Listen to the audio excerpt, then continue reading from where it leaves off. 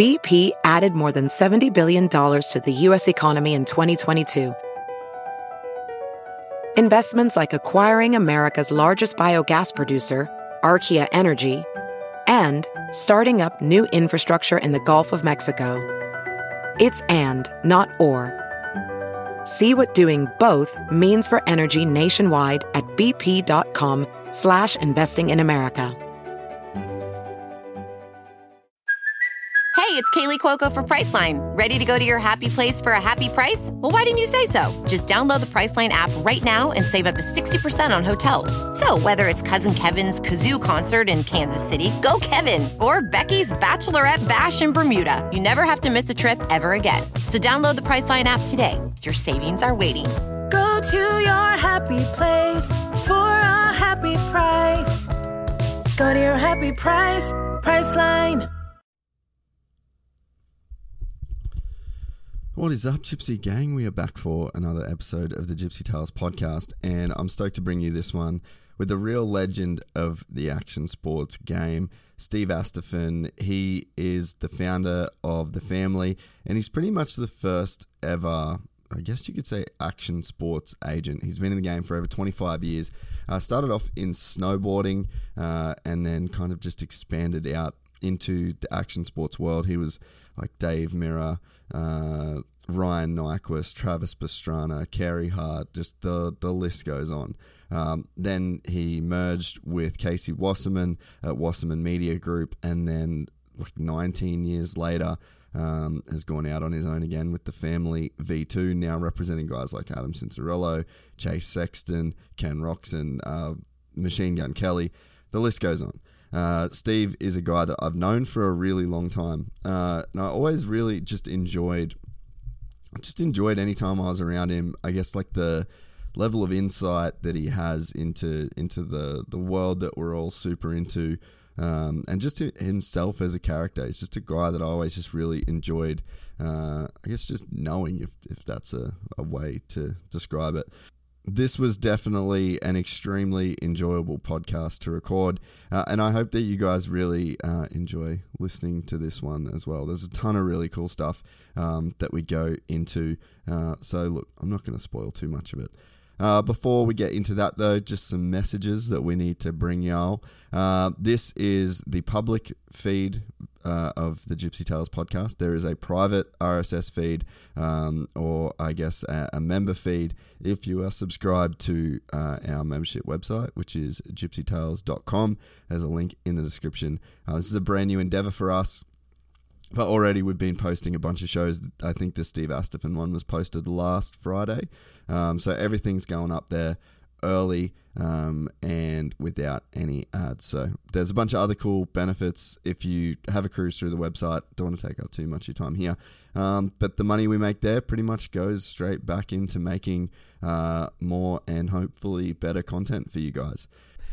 We're also brought to you by the guys at Manscaped, and Happy New Year from the guys at Manscaped. The ball has officially dropped, but that doesn't mean you have to drop the ball on your balls in 2023. Whether you had a New Year's kiss or not, the leaders in Below the Waist Grooming have you covered for your much needed resolution of bringing sexy back. I'm one of those guys that's trying to bring sexy back for this year. You can join the 7 million men worldwide who trust Manscaped with our exclusive offer. Go to manscaped.com/gypsygang and use that code to get 20% off plus free shipping. Let us have a toast for the new year, a new you, and a new you with no gross pubes sticking out the top of your bonds. A big part of 2022 was I should say 2021 and 2022 really. Since Manscaped jumped on board with us, my male grooming routine has definitely stepped up. And look, I've experienced some good things as a result of that, I guess you could say. So instead of New Year, New You, let's go New Year, New Balls with the grooming leaders in Below the Waist Grooming. This year, take your package to the next level with their Performance 4.0 package and other premium wet goods. Inside that Performance Package 4.0, you'll find the Signature Lawnmower 4.0 with the advanced skin-safe technology that reduces cuts and nicks on your delicate parts. It also comes equipped with a 400K LED spotlight that will shine a light to the promised land 2023 looks to be. You also get the travel bag, the anti-chafing boxes as a free gift. And look, this travel bag has come in quite handy for me last year. Get all of this 20% off with free shipping just by inserting the code GYPSYGANG at manscaped.com. That's 20% off with free shipping at manscaped.com when you use the code GYPSYGANG. Time to feel sexy and feel free in 2023 with Manscaped. We're also brought to you by the guys at SSRVs in Southern California. They are a full delivery and setup trailer rental agency, and they're more than just a trailer travel rental company.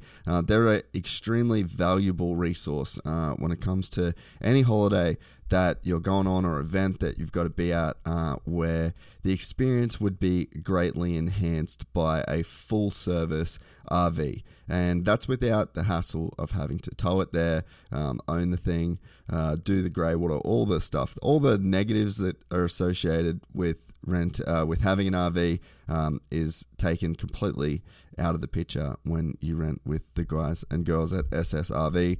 Delivery is available in most California locations, and mostly in the Southern California region, places like Glamis, Johnson Valley, Stoddard Wells, Pirates Cove, and all of the Southern California motocross tracks. Some of the tracks regularly allow overnight camping, and others only allow them when there's a race, but there is a trailer for you. I think we're going to do this at World Vets England Helen this year.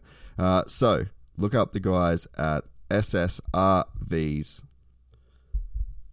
So make sure you hit up the guys at SSRV Rentals on 928-916-9988. That's 928-916-9988, or visit ssrvrentals.com. We're also brought to you by the guys at Boost Mobile here in Australia. You can head to boost.com.au. I've been running Boost since 2018, pretty much since we started this podcast, and I've honestly never looked back. I do the biggest plan that you can get. I just whack that on, and it lasts me a year. It's so much cheaper in my mind than dealing with the ongoing plans and all the nonsense that comes with that. I mean, I feel like everyone's been kind of caught out with that in the past. They also do refurb phones as well, so I just grab a new one of those every year, and honestly it just takes care of all of my mobile needs. They're also doing a massive push on international roaming right now. You can get roaming in 40 plus countries for just for less than $3 a day. So all of that info is at boost.com.au. Search their international roaming packages and just see if that's right for you on a trip that you've got coming up. We're going to be doing a bunch of traveling this year, so that international roaming is going to come in handy for us. Boost.com.au. Once again, I can't rave about these guys highly enough. We're also brought to you by the guys at MX Store. You can head to mxstore.com.au. The leaders in dirt bike parts and accessories, hands down by far in Oz. If you are not able to get into their Burleigh Superstore, you can just order before 2 p.m. and you get same day shipping. So it's kind of just like you were there anyway. Once again, that's mxstore.com.au. We're also brought to you by the guys at Crush Oz. You can head to crushoz.com, and I would recommend starting with their bike care bucket. That's their one-stop shop. It's kind of like the Manscaped thing. It just all comes in like one handy container, and then you just work your way through it. It's definitely taken all of the guesswork out of washing a bike for me. It kind of just saves time too. Everything's just right there. It's already ready to rip. Just get the bucket out, run through once over of all the products, and your bike looks mint. We are also brought to you by the guys at Rival Ink. You can head to rivalinkdesignco.com. Use code GYPSYGANG for 15% off there. That code is also going to work at fisthandwear.com. And if you call Kyle at Tropical Auto Group in Rockhampton, you need a new or used vehicle, you tell him you're one of the Gypsy Gang, he is going to hook you up.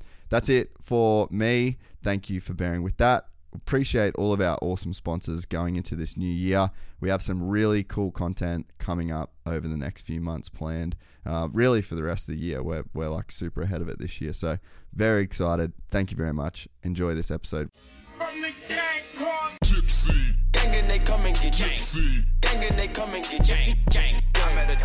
gypsy gang. I met a gypsy. It's growing and you're killing it. Yeah, it's pretty wild. What was that, Alex? Are we good? Can you ask Anthony if he's rolling on your end? Anthony, are we rolling on our end? He's not in the room right. Yep, we are. Cool. We're rolling on our end. Oh, all right. I didn't even know we were live. Sorry, just waiting to record on our end. No worries. We're good. All right, Steve Astaphan joins Gypsy Tales, mate. This is one of my podcasts. When I started this, I always wanted to do it, knew I'd do it, and I'm stoked. We're actually it's finally happening. So we saw each other in Melbourne, and we were like, "Wait, let's make this happen." So I appreciate it. I know you're a very busy dude too. So I appreciate the compliment. I bet you say that to everybody though.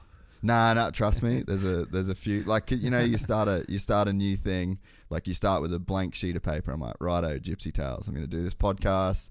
These are these cool people that have these cool stories, and yeah. So you're one of the people that was on the original list of Gypsy Tales. So, well, thanks. I'm glad I'm here. Happy to be here. Fan.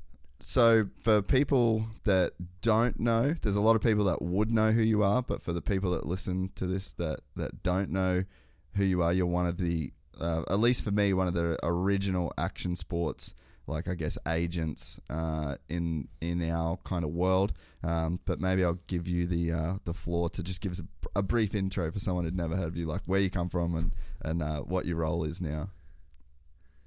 Yeah, I mean, yeah. So the original family I founded in 1998, which there definitely wasn't action sports agents back then.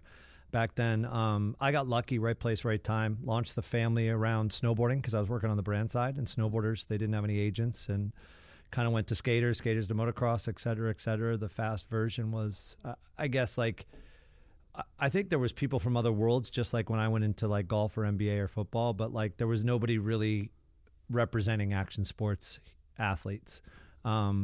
So I got lucky that I was first come, first serve. You know, I got in early. There's a lot of competition now and some really great guys and girls out there, men and women. So yeah, it's a little different of a game now, 25 years later. I was at, unfortunately, but it was a great celebration, Ken Block's funeral yesterday, and seeing people I haven't seen in 20-something years, even some that worked for the original family before I partnered and merged and was Wasserman for 19 years. So I haven't seen these people, or some of them 22, 23 years. And then obviously seeing Travis, I see him still a ton because I've signed Travis when he was 16. And as we all know, he's older than that now. So still a client, still with me.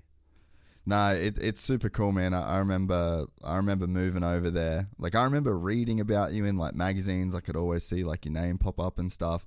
And then I can't remember who the writer was you would have been working with that kind of like brought me into that orbit. But yeah, I always remember hearing about you. I always remember maybe Reedy, probably Chad. I might have been Kenny, to be honest. Moto. Like, just me being, you're younger than me. Me being in the US and like kind of actually getting to sort of like be around. But didn't you own a snowboard shop to start with? Yeah. So my history, that's why it was, you know, again, I want to celebrate a legend and a 30-year-old friend and everything else. But Ken Block passing was a little bit of a shocker, but we were all reminiscing, and I was looking back, and like, I like to avoid my age. I'm old as dirt now, 51 years old. I can't even believe it, dude. That's crazy. But I was, it was you looking back. You don't come across as 51. Yeah. Thanks. I could have used glam though. You know, when some of these podcasts, I get makeup, hair. Come on, dude. I need help with this stuff. No, we don't run that shit. I have some of the wrinkles. But yeah, no kidding. I was talking to everybody we were even discussing this at the celebration, the funeral. But when I first heard of this, I was going through old photos and pictures, and like, you know, when you have a long time in an industry like action sports or sports in general, or even if you're like in construction, it's like everything you know, and you really, if you have a passion like I do, I still say I've never worked a day in my life. When you truly love something, it doesn't feel that way. My first love, and by luck, was retail. I opened the first ever snowboard shop with another friend in Beaver Creek, Colorado, in Vail.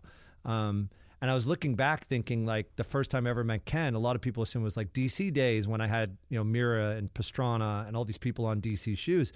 And in fact, he was one of the few brands, because I was literally like, I don't even know if I was 20 by then, maybe 2021, but 1989, when 1990 working on the shop to open the shop, snowboarding wasn't what it is now. There was mostly ski shops that kind of carried small snowboard things. That's how I was actually working for Vail Associates in a rental shop. And I kept noticing more and more people asking for snowboards, but nobody was carrying snowboards.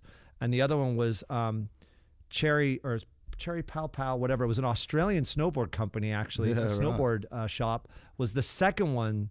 Cherry Pow Pow, that was it. Was the second one to open Vail and Beaver Creek. And then I had a couple Aussies that worked for me. So again, going back to the Australian thing, but you guys were a little bit ahead of us, like Australians, maybe because the seasons, whatever, and it was easier accessible because your mountains aren't huge. I think there was a lot of maybe because surf's so big and action sports were always so big in Australia. You guys were a little bit ahead of the curve back then. So surf shops, I think, were selling snowboards in the winter, maybe in Australia, but we didn't have that. It was really just ski shops, which skiers now are really cool. But back then it was like snowboarders were like baggy pants, you know, a lot of people would call us hoodlums, and I was one. Yeah. And skiers were very proper, especially in Vail or Aspen or Beaver Creek. So my friend and I kept trying to tell Vail Associates, like, you should open a snowboard shop. And they're like, that's the stupidest idea I ever heard of. And I'm like, well, then it must be a good idea when a bunch of suits. I never graduated high school, so I always like when like a bunch of fancy people tell you it's not possible. Yeah. So open that first shop, and that's really where I got into the industry. I met Ninja Jay Isaacs, which is funny enough, ended up working with me at Wasserman. He's now one of the top snowboard agents at Wasserman, and now he even left with another good friend, Steve Ruff, to start their own agency. So I'm really stoked for them. But it's funny how those circles come around. And back to Ken Block, it's like he came into my shop with a couple other people. Cody Dresser, you might know, works at Monster now. Yeah. Actually, Cody was a pro snowboarder. And Cody was like a Vail local snowboarder way back, like 88, 89, 90. He came in with Cody and this guy, Tarquin Robbins. He's old school. Anyway, and sold me 8-Ball. Was a brand he started in the 90s, and Drawers and Dub. It wasn't even, DC wasn't even a thing. And he took a risk on me because I was a small shop. You know, we're just a bunch of punk kids opening a snowboard shop. And so that's where Ken and I first, and that's where I started my career and kind of came into the industry. I then went to work for a brand in San Diego, Lamar Snowboards, and left the retail business. It was getting tough after 6-7 years. All of a sudden, of course, Vail opened snowboard shops when they said that was stupid because snowboarding took off. To give you an idea, like the first year, I would buy a snowboard boots and bindings for like, let's say $150, $140, and we were renting 200 boards a day minimum. It was blowing up so much for like $70 for a day. So like in 2 days, you made your money back from renting boards. And we were just a bunch of scrappy kids, but it got more challenging over time. And I was having my first child, and I was kind of like, oh my God, I can't live in the Vail Valley the rest of my life. Yeah. But it's funny when now, all these years later, that was a simple life. I kind of want to be back in the mountains, I'd love to just work at a shop and teach skiing or snowboarding again. Yeah. Although I love what I do. It's just, you kind of, as you get older, you want to slow down a little bit. But well, it's funny. Yeah, so that's kind of how it all happened. It's funny, Anthony, the producer there, he was just talking about, he went home to Ohio and he's like, oh, I did some wrestling and it was cool. And like one of my buddies from school, he ended up, like now he's coaching the middle school and high school wrestling team. And I literally had that thought that you had right then. It's like when you look back, you're like, damn, that's actually that simple life of, you know, imagine being a guy that like went to that high school, then went to college for 4 years to go back and teach at that high school. You know, it's like it's such a, comparing his life to your life would just be, it's almost like you're just playing a different game, you know. But there's that's definitely something to that super simple lifestyle, you know. Well, I think even like, you know, as I got into music management 3 years ago, I was telling a friend the other day, it's like, if I knew then what I know now, and it's like, well, you can't, you just hope you can mentor and teach and pass it on. And I think like I started my career very differently. Like I had a lot of insecurities because I didn't come from money and I didn't come from a Harvard or college thing. So I always like did it with force, or like I'm gonna outwork the person, which I still do. Like you're just like, that's my habits. But like over time you learn different things, to your point of like, when I saw that of like, doesn't mean I want to go back and work in a shop or have a snowboard. It just means like there were simpler times that maybe you need to learn from those lessons of like, where do you take it now? And like for me now, it's like I try, like with younger people becoming agents or managers or want to work in this space, it's like you try to tell your kids and then you become adult going, why didn't I listen to my dad? Yeah, right? yeah, It's like all those lessons you learn. And so I'm trying to find a way to like do it where it's a mentor, or like saying it in a way where like, please, I'm not trying to say I know everything. It's just like, hey, I messed up. Like learn from my mistakes. I took this deal when I should have waited, or I should have been more patient, or I should have done this. And having that kind of experience now is like, I was reading something the other day, is 50 lessons from an 80-year-old man. Yeah. And I could still learn from that because he's got 30 years on me. And Crazy. then you read ones that, like, even now at 51, I feel like I could say 5 or 6 things to young agents or managers or whatever and be like, will you just trust me? I know it sounds crazy, but don't do this. Because at 22 or 25, or I guess I was 26 when I started doing this, 26 when I became a first agent or manager in that space, you learn the hard way. And there are things that I would have probably done differently. And I have done differently now, even when it comes to making decisions for your children over work or your lifestyle, whatever it is. All right, what would be your 5 or 6 things you'd say, maybe to young agents, but maybe just like young people in general?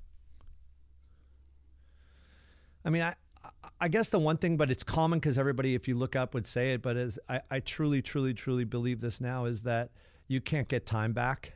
And maybe I'm a little sensitive and emotional to seeing Ken pass too early at 55. But like, I look at the difference, and I've been very vocal since ayahuasca and other podcasts I've done, so there's nothing wrong with me saying this, is that I'm not the same man I was last year or even 5 years or 10 years ago. And I think men, treat women differently when they're young, and it's not because of anything else except an insecurity that we all have, men and women have. And as you get older, and maybe I waited longer and I should have done it quicker, is that you learn that, like, be confident in who you are and believe in who you are. And if you're really a good person and you sleep good at night and you believe in what you're doing, it doesn't matter what other people say. And a lot of us struggle even with technology, but it's always been around, the haters or the keyboard warriors or whatever else, is that I think the first thing I would say is, if you believe you're doing the right thing and you believe in your path, then don't worry about what others tell you or say about you. And you're not always going to make the right decision, but if it's a decision you make that you can live with, then that decision is okay. So the first thing is just believing in yourself. And, it's a lame example, but it's like a little dog barks, a big dog doesn't bark as loud because he's confident.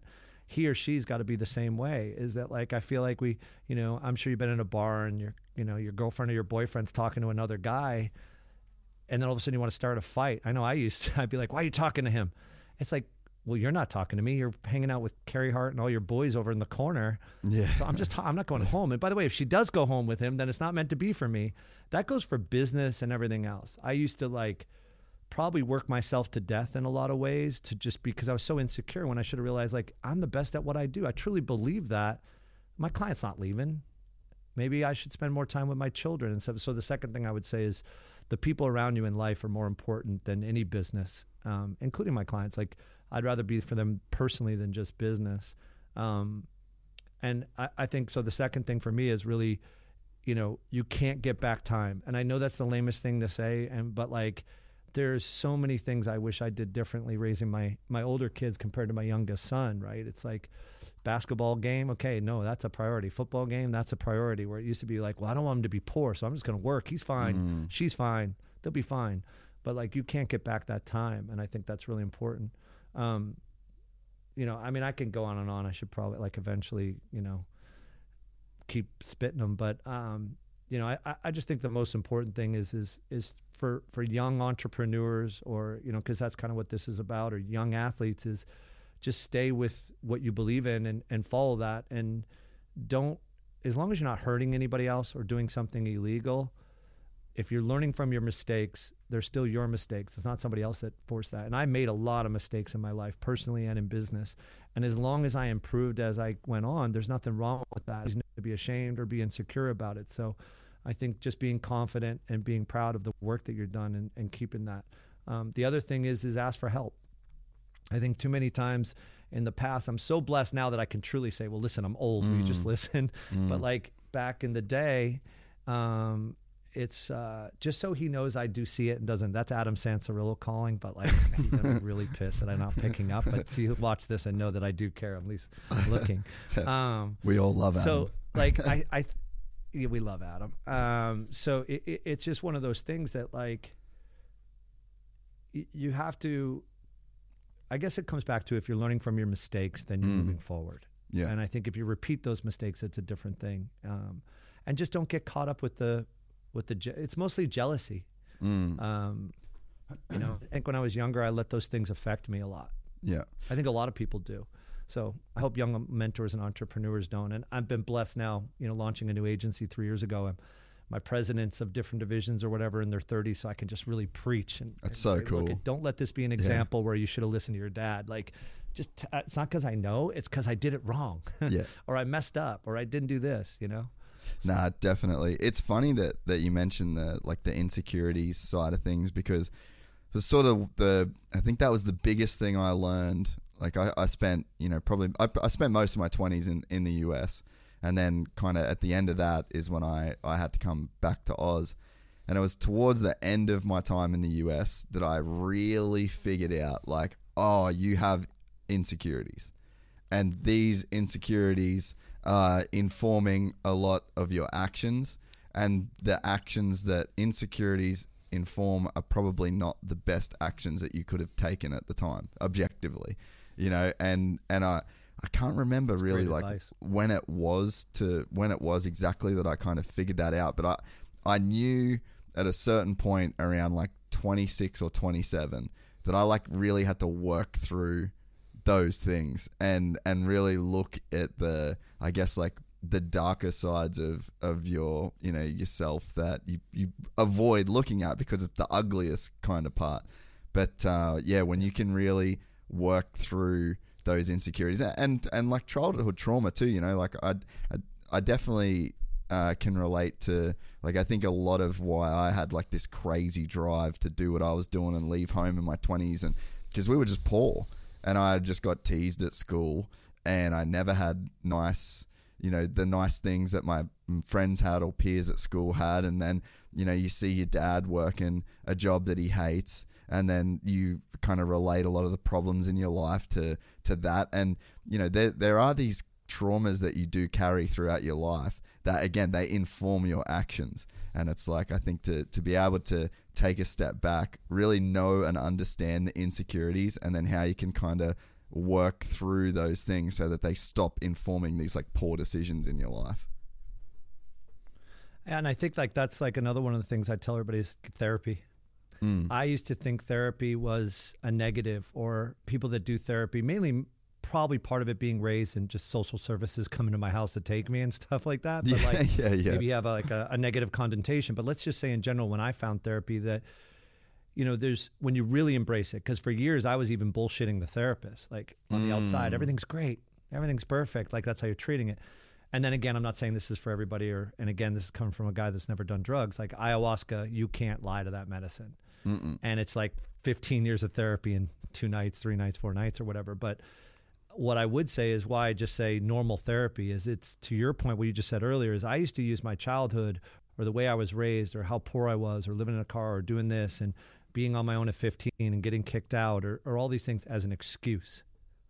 It's not an excuse. I used to say, oh, I'm that way because I didn't have parental guidance the right way, or I didn't have this, or I grew up poor. That's just a bunch of bullshit I used to use, an excuse, which what I found out through therapy or just working on myself now is that that's what got me here.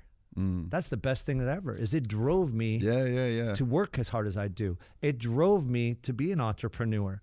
I don't think college would have given me that. I think in college, because I was already like a mess up as it was, would have just made me more of a mess up for a longer period of time. So while those people, there's some people that structurally are really good to go to college and they're prepared for that. I don't think I was ever prepared because of my circumstances. It's like people ask me now, what's the one thing that you wish, you know, younger, or give advice again on people? I say, play golf. I didn't have the wherewithal to play golf, but if you do and you can access, the game is different now. It's very accessible. And the reason I say that is you'll never get 4.5 hours anywhere else with somebody's undivided attention with your first boss, your next client, maybe a brand you're pitching, or by the way, the girl you're asking to marry, most likely her dad plays golf and you put him on the golf course and you got 4.5 hours with him, like it or not. Or you do that for your daughter. So for me, it's like, it's not because I think golf, I love golf, but it's not, it's the social time. It's the time you get with somebody. So that's why I say young, you know, I don't care if you play football, basketball, those stories get old unless you go to the NFL. And even then, you can use golf the rest of your life as a social skill and as it's something to do with somebody for 4.5 hours.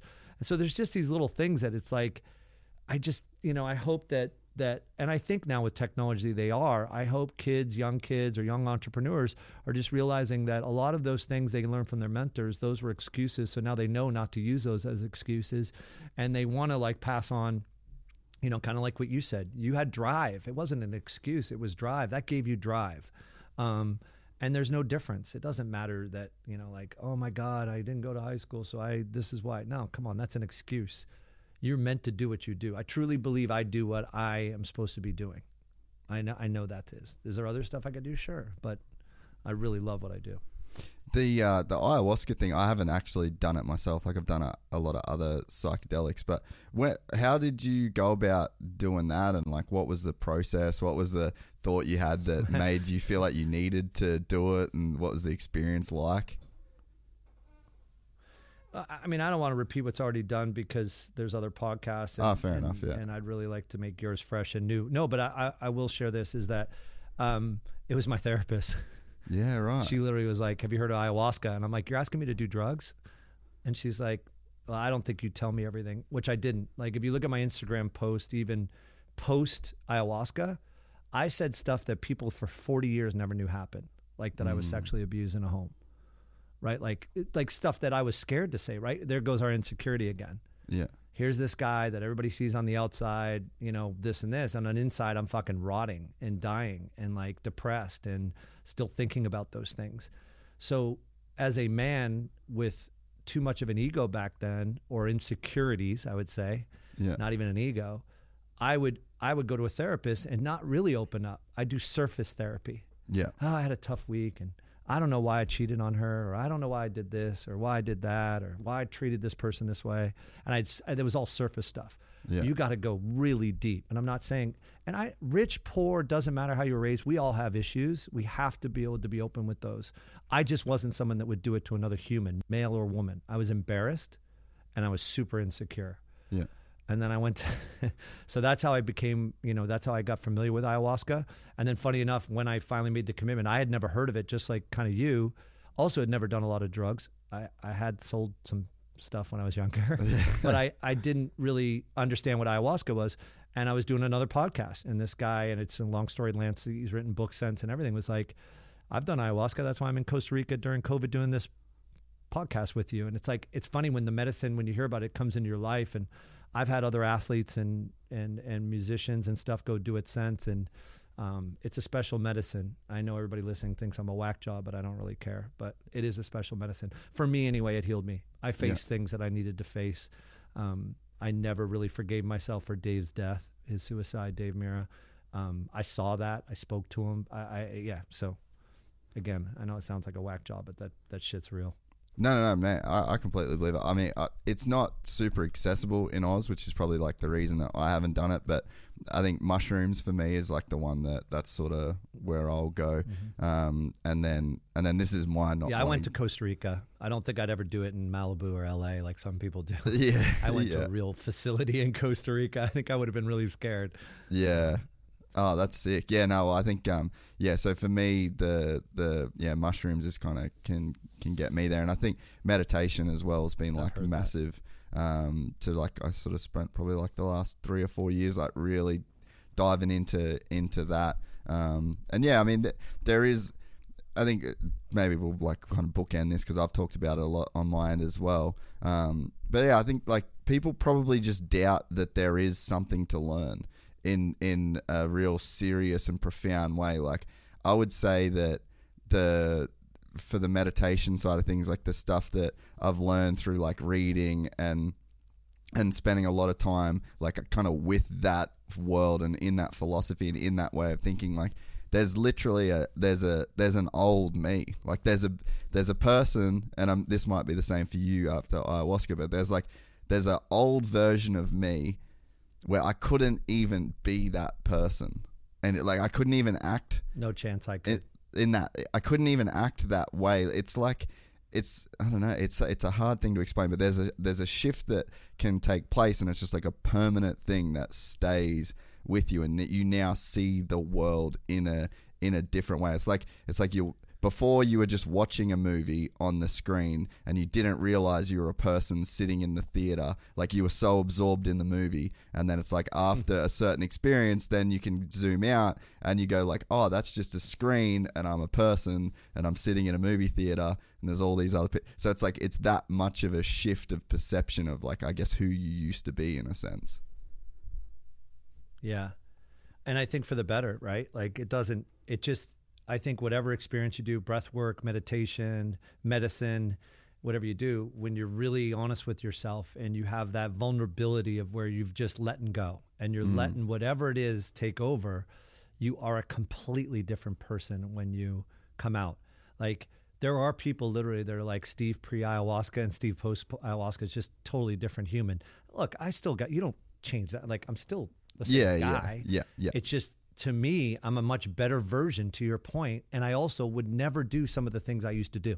Yeah. No matter what those are. Like, those are my private list of things, but I just won't. I saw what it did to those people, or I saw what it did to myself. Yeah. So I won't choose to do those things again. And I think some people that aren't as stubborn, and this is me pre-ayahuasca, such a fucking pig-headed, ADHD, I know, like, you can find it different ways. So I'm not saying this is the one way. It was what I needed. I needed the most extreme caution, but some people could do this through therapy. Some people could do it through meditation. Some people can do it through breath work.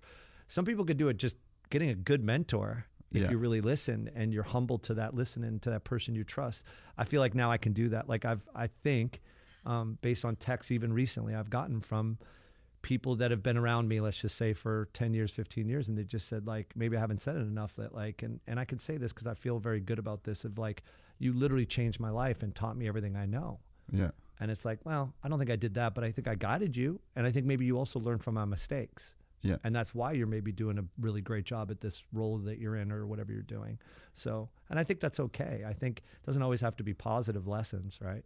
Yeah. And I mean, you're a person that there would be a lot of people that do look up to you. Like, I mean, I kind of know that for a fact, just even like my brother was so stoked to meet you in Melbourne. I mean, he runs his agency here. It was nice to talk to him. Yeah, and he just genuinely like looked up to you for a really long time, and he was like, I think he asked me way back, like even when I was in America, and he was like, "Oh, is Steve Astaphin a nice guy?"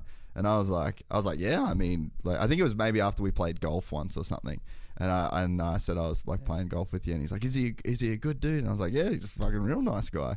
And he was like, okay, cool. I really like look up to that dude. So it's like, I think it's even people in the position that you're in where you're like such a unique dude of like, you're the first action sports manager and now action sports has exploded. And so there's a lot of people, I guess, that are aware of your life and career. And, so yeah, I wouldn't doubt that and I think there's people that you've had that effect on, you know? Yeah, I think, and I like that it's like the true people. Like I think, and this happened even prior, but maybe I still was a little bit nervous about it. But like I remember years ago, and this is probably 15 years ago now of a 30-year career, or 28, whatever it is. I was at a very large table, and we have to remember it's like bullying, I guess. And I don't want to sound, like I'm trying to preach, but like we got to remember how this affects people. And we have to remember when we say stuff about people that we truly don't know about, or we really haven't played golf with them, to your point. Yeah. And I was at a dinner, it was a rather big dinner, and this guy was there talking about me. I never met him in his life, by the way. Never. I don't even know who he is. His wife looked familiar, but I didn't know him. And true story, it was like a friend of mine that was at the table that really looked up to me and knew me, and wasn't a client, but he was in the industry, worked for a brand. He said, hey, Astaphin, pass the ketchup. And I swear to God, this guy's face went white. Like, I don't know if he maybe knew me when I had a beard and not a beard, or vice versa, but like, how did you not know I was at the other end of the table and could hear everything you say? And his wife actually got up and left. She was so embarrassed because he was saying things that are like, they were hurtful. I'm going to be honest with you. Like, maybe even prior to that, I would have started, like, people that know me back in the day, I like to fight a lot. Like, that's an insecurity. I would just come up and punch you in the face. Where I grew up, you're going to say something about me. Talk shit, I've literally get hit. chased people down at golf courses. Yeah, I mean, Burt Lamar, this is a public thing. Burt Lamar, he had said something about me. I got nothing to say. And this guy, and by the way, this is what I mean. So this is a true story on my son and I's life. He had said something to a woman that was applying for a nanny job. And I hope people hear this to realize how much this can hurt people. And he said to this guy, or to this nanny, who, by the way, this woman's applying for a job. This is personal. And he said, how many wives is that guy on now, right? Which, by the way, I hadn't been married that many times. Maybe I'm not the greatest guy back then, but I that's a bullshit comment. So she told me and whatever, and I went, and I'm not kidding, and Bart Wilson, Aussie guy, he'll tell you the story. Yeah, I know Bart. I was in my office, and I said, I need you to come with me, Bart, to, in case something goes down, just want witnesses. I went and found him. Because if you're going to talk, I just got sick of it. I'm like, if you're going to say something, say it to my face. Just come up to me and say it to my face. So I went and found him at the golf course. I looked on his Instagram. I found out where he was, and I went and found him. And boy, tell you what, he was white as a ghost and was scared and all this sort of stuff, and nothing went down serious. But here's what's crazy, and I could show you it on text. This is 10 years ago, whatever it was now. Bart would have to verify it's got to be 10 years probably. Julian was, I got to think, sent me the nicest voicemail. He's gone through a really bad divorce. Wanted to apologize for everything he said. The guy was practically in tears on this voicemail and then a text. So see what I mean? It's like that was an insecurity he had. He was interviewing a nanny, and he had to show off to make himself feel better. And so back to that story at the table was my first lesson in learning, you know what? If you're really a good person, I know what I do for people, and I know how proud I am, and I know how hard I work for people, and I know how much I care for people. Yeah. That's all that matters. Be okay with that yourself. And I see these athletes, and I got caught up in with Pingree a couple of weeks ago. We're not even going to go there. Yeah. And then I vented and yelled at Jason, and then people wrote stuff that maybe took it out of context, whatever else, but I'll live with it. I got nothing to hide. I was angry because I know I love my clients.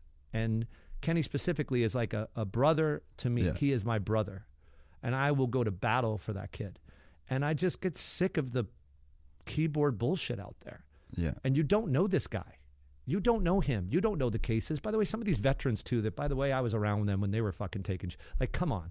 You're going to go there right now? Like, you're making yourself an ass because half of you are saying stuff you regret back then or doing stuff you regret in your career, Yeah. You sit with some of these veterans now, they give you the same podcast I give you. They'll be like, I wish I did this different. I wish I didn't jump brands here. I wish I did this different. Again, we learn. Yeah. And I think like my examples, I'm giving you this for hopefully your guests, and I know you're like this. Example, your brother is like, I mean, I love what I do, and I love the people in this industry. I'd be nothing without this all the industries that I enter and get in, music or NBA or whatever. So, I just wish people would ask me directly if they got something to say. And I think like you're a podcaster, you're famous. Like I see people taking photos and autographs with you. That's what sucks is that like I just love what I do, and I do it really well like you do. And then therefore is more popular you get or more, I hate saying this because I don't want to sound egotistical, but like you become the people have said it, the Jerry Maguire, you're famous as as an entrepreneur, right? It's not just athletes and musicians. As entrepreneurs, you can become famous in worlds. I'm so blessed. I have high school kids, college kids DMing me all the time. Like, I look up to your career. Can I get some advice? Absolutely you can. Would you like a phone call? Like, I take all those informationals. That's something that's really important to me because you just don't ever know when that person's going to be a CMO, obviously. Once again, learn by mistake. Yeah, right? yeah. So now that's been a rule with me for more than a decade. Like, I don't ever treat anybody with that disrespect. And if I have, call me back because you should give me some shit. But, so for me, those things are really important. And I just don't understand why, and again, I know I sound once again like all goody two-shoe, but it's like people hurt people with this stuff. Yeah. And it really is. Like when that guy was talking about me at that table, I was sitting there going like, man, this guy doesn't even know me, Yeah, you're literally sitting right in front of him. I'll tell you I've cheated on my wife. Like, what do you want to know?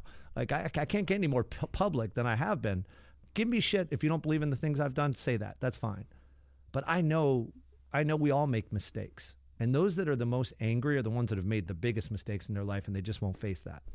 Yeah, That's sad. Yeah, and I think that you said it right in saying that, the person that is kind of talking shit, they've got, it's a reflection of like how they really feel, Like did you see Dean Wilson's story that he put up yesterday of a guy, he like screenshotted a DM and a guy's like, I hope you fucking die in your next crash and I hope your fucking baby dies. So like some crazy shit. And I'm sorry to Dean for that. There's an example, right? Yeah, like, dude, can you believe getting that? Dude, like, and it'd happen all the time.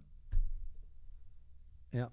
It's unbelievable what people, and I'm sorry that, Dean goes through that. I'm sorry, all these people go through that. And again, look, we've always lived in a crazy world, and I'm not going to say we're going to just all of a sudden change it, but like one at a time. You know, I've really made a conscious effort for a very long time now because people like to leverage this. Even when I'm recruiting in major sports where they come in and they want to say, well, CAA said this, or this person said this, WMM, whatever. It's like, oh, good. Okay. Well, I'm here to talk about me. Yeah. Because I literally am. I don't care about my competition. Good luck. By the way, I became more successful the more competitive this business got in. We all do. You know? We become, if you're the only person, if you move 2 lawyers to a town with no lawyers, they both become very successful. If one goes away, the other guy goes broke. Competition breeds success. Yeah. Right? Like, so like, I mean, what Dean's going through, but like, I'm glad he posted it too, though, because people have to start realizing, like, we live in a world now, and maybe we're all foolish of it years ago, but we're living in a world now where, like, people have a lot more time on their hands because all of a sudden it's like go to work twice a week. Whatever happened to a 5-day office day? Like, I'm dealing with that all the time. It's like worlds keep changing. COVID changed a lot of things. Whether I believe in it or not, I'm not right or wrong, but I think culture, office is very important when you're running a business. You learn from each other.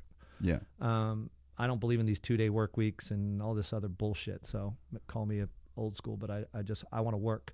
But having said that, also we come in a time where it's like, it's getting really serious. Like, kids and people are killing people or killing themselves over this kind of thing.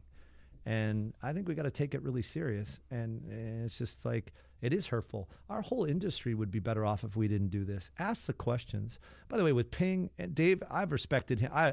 But I have the utmost respect, especially because he was such an athlete and a badass. It's like, why didn't you just call Kenny or I? And he knows. What was the issue there? He posted that Kenny never tested. Remember, it was on the Instagram. He just went out and posted that, like, and again, I don't want to rehash this stuff because it's been out. It's already a bunch of bullshit. But it's basically he posted something without facts. He said he had a good source. Well, the real source is, like, Ken and me. Call us. Yeah. Chad back in the day. Just call Chad. Call Travis. Call these people. Be real. News, what do you call them? Journalists. What do you guys call yourself? Journalists, thank you. Yeah. Be a real journalist. TMZ puts out the worst shit on some of my big celebrities, music especially. Yeah. You know what they at least do first? Call and say, do you want to comment, Dave, or do you want to at least know what's going on? Hey, thank you, man. I appreciate it. I know you're doing your job. Yeah. At least warn me before you kick me in the nuts. Yeah. Just give me a little bit of a heads up. Let me suck in my gut or something. Yeah. So that was the more point I was trying to make when I blew up, is like, it's just not facts, man. I'm not saying not all of it's not true. I wasn't saying that. I'm not. But just this industry especially that I love, Supercross, motocross. Supercross should be, I tell people, I brought my girl, the first race ever, Anaheim, standing up. I mean, listen, from New York City, mainstream sports only, doesn't know anybody except Ken Roxon because, he's my, lives with me, whatever, or Adam.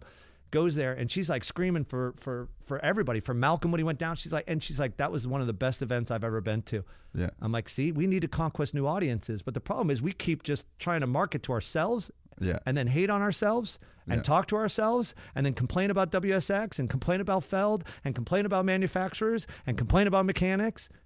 It's like, we're not going to go anywhere, guys. It's like Groundhog's Day at Anaheim 1. Yeah. The athletes have gotten better, faster, the machinery, and nothing else. Tents look the same. Activations look the same. Marketing looks the same. Same people, which, by the way, I love, just like this unfortunate funeral. It's great that we all can hang out for 30 years. Yeah. But new blood, come on. We gotta figure this out, Yeah. And I mean, some of that can come from, like, us all checking our egos and not being afraid of smarter people. I say it all the time, and I didn't always say it, is I want to be the dumbest one in the room. Yeah. We'll be way more successful if you surround yourself with those people. Yeah, no, I completely agree. I guess good to talk about Supercross and the changes in Supercross and like how we can kind of elevate the sport. I mean, that's pretty much been like my mission with this. Was I saw what other sports and what Rogan especially did for the MMA community by giving these fighters a voice to tell these fucking crazy stories, and I can get. Give people the floor for an extended period of time where you're not going to change anything they say. I'm not, if Dean Wilson comes on the podcast, Jason, I don't give a fuck what you talk about. Talk about whatever you want, bro. And it's like, I just want people to understand who you are. I want people to get to know your personality. I want it to be, I feel like if you listen to an episode of the podcast with a guy like Jason Anderson or Dean Wilson or any one of these kind of big name guys, my goal at the end of that is if you made it through those 3 hours, you could never fucking hate on that dude again. Because you got to sit down and you got to really hear what that guy's about. And in the 3 hours that you do the show, you can't fucking fake your personality. And so, you know, for me, that was like, all right, I feel like this is a good lane to go in, and Supercross hopefully will be able to reach newer audiences by showing it in this like more mainstream light. Like the way that I try and present this show is the way that the biggest podcast in the world that reach hundreds of millions of people is presented. I just try and do the same thing, and slowly, hopefully the audience fills out, and then the sport kind of grows by proxy. And yeah, I mean, there's just so much of that, I guess, old school thinking, old school mentality that is, you know, I guess like just stays within the sport. And it's like, you do need some of the old school stuff. Like Racer X should stay the same. Pulp MX should stay the same. Like some of the stuff that's been happening for like years and years and hasn't really changed probably shouldn't change. But Full respect. Absolutely have to stay. Yeah, and it's like there's like the foundation of the sport needs, like we have a great foundation, but it's like now there needs to be new things that happen, new ways of thinking, new personalities, new, like we have to be able to, I guess, bring in some new shit to try and freshen up. Because, dude, straight up, I watched this sounds funny for me even say it. I watched the fucking Dirt Shark video last night. One of the best moto videos I've ever fucking seen from A1 this year. Like, it was unbelievable. My chick was on the couch. My chick does not give a fuck about motocross. And she was on her phone while I was watching it. And then by the end of it... your lady. Yeah, the phone was down. And then she was like, well, that was a really great video. I watched the fucking race, and that video was so well done. It showed the writing in particular and the show and the edit, like the way that Walters edited that video. I was like, fuck, Supercross is sick. It's so good. And that race particular, 450 main event the other night, like, Jesus, we got the ingredients. Mind-blowing. We just need to get the recipe. Look, we have to continue to market outside of our little space. We continue to talk to the same frigging consumer. We can talk to the amateur motocross kid that comes. We're not expanding outside our space. And I will challenge, they all know it, and I still have great deals with them and good business with them. Feld, come on. You're the NFL, be like the NFL. It's back to what I said about the drug test. I want all of this. But you gotta have process and protocol and the want to grow. How have we not done? You see these new things come up. And you see these new sports like pickleball pass us, for God's sakes, and just in the sense of like how they're marketing themselves, bringing owners like LeBron buying a team. Come on, this is all like, you know how many athletes could have bought a team in Supercross for less than they're paying for a pickleball team and actually get a return on investment? Like, but we've done nothing to open those people up. These are the best athletes in the world. I'm almost sick of like beating my head over this. We brought ESPN challenged me. So years ago, we brought them to boot camp with Roxon. They said the best are UFC. I said, bring him out. He'll get destroyed. Football player, bring him on. Overall athlete, strength, conditioning, core strength. I'm around it all. I will put these guys up to, if you went to Tomax boot camp, Cooper Webb's, Chase Sexton's in Santa Barbara, these are the best athletes in the world. And we've done nothing, I don't say nothing. We've all tried individually, but as a group to do something outside of just our sport or your sport or the motocross, supercross industry. I mean, we sell out stadiums for years and no one talks about that in the mainstream world. But because it has to start at the top, the owner, Feld, and the manufacturers have to want to do that. Or they have to be challenged, i.e. WSX and everything else. Look what happened. PGA Tour's waking up, boys and girls. Because Liv came along, right? And so it's changing. And by the way, that's good for everything because now everything's getting better. I have players on the PGA Tour. It's getting better. The Netflix show coming out, it's the same as the Formula One, same directors. Yeah. By the way, it's coming out on the PGA Tour.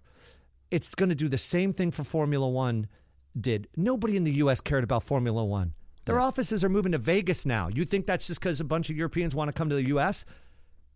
Americans are now making a difference. Formula One was already huge, globally huge. Now the U.S. has grasped it. We are powerful. U.S. is a huge country of power. Now, all of a sudden, look what we've done for Formula One. That show did that. Someone outside the box thinking and saying, we're going to go do this show driven. Now they're doing it for the PGA Tour. So there's a show on Netflix by the same director, same producer, not director, same producer. I am begging. I'm telling you, you do this on 6 or 7 guys in motocross. Oh, bro. It's a whole over. different thing. And that should be, Feld should be paying for this. Yeah. They will make so much money on return on investment on this.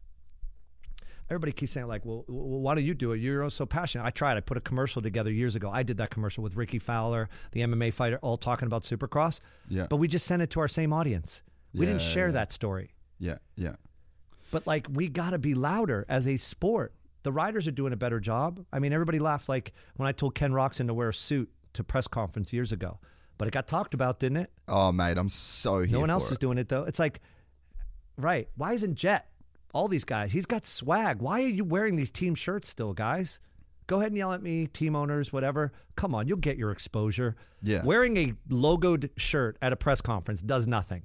Yeah, There's I no agree. personality to it. You all look like literally robots sitting there. I'm going to get hated on. Go ahead. You're not going to hurt my feelings. And then look at Ken. Yeah. I even gave in a little bit this year to Courtney and Ken going, what if we did the shirt like Formula the logos? Okay, go. I didn't want it, but at least it's better than everything else. Yeah. And everybody's like, oh, the teams force it. Well, funny enough, he's been around a few teams now, and they all seem to be okay with it if you explain why we're doing this. Yeah. And he still gets the biggest following. He still has more social media followers outside the sport. Like, what is going on here? Yeah. The Why thing do that we have, I don't know. And then veterans, like, I think Ryan Dungey is one of the smartest guys. It's just so, like, after his career, talking to him more as I got to know him, he's just so, like, the way he is, family man, his religion, his beliefs. He did want to market and change, the Target stuff and everything. And again, not everybody's cut out for that all the time, or and again, he was very focused on racing, which you always should be. First, you gotta win. But we also have guys that win championships that don't grow the sport. Now that's their fault also, right? But it's not so much. It's like the people that are around them aren't elevating those people. So I think Lucas and Jet Lawrence have a plan.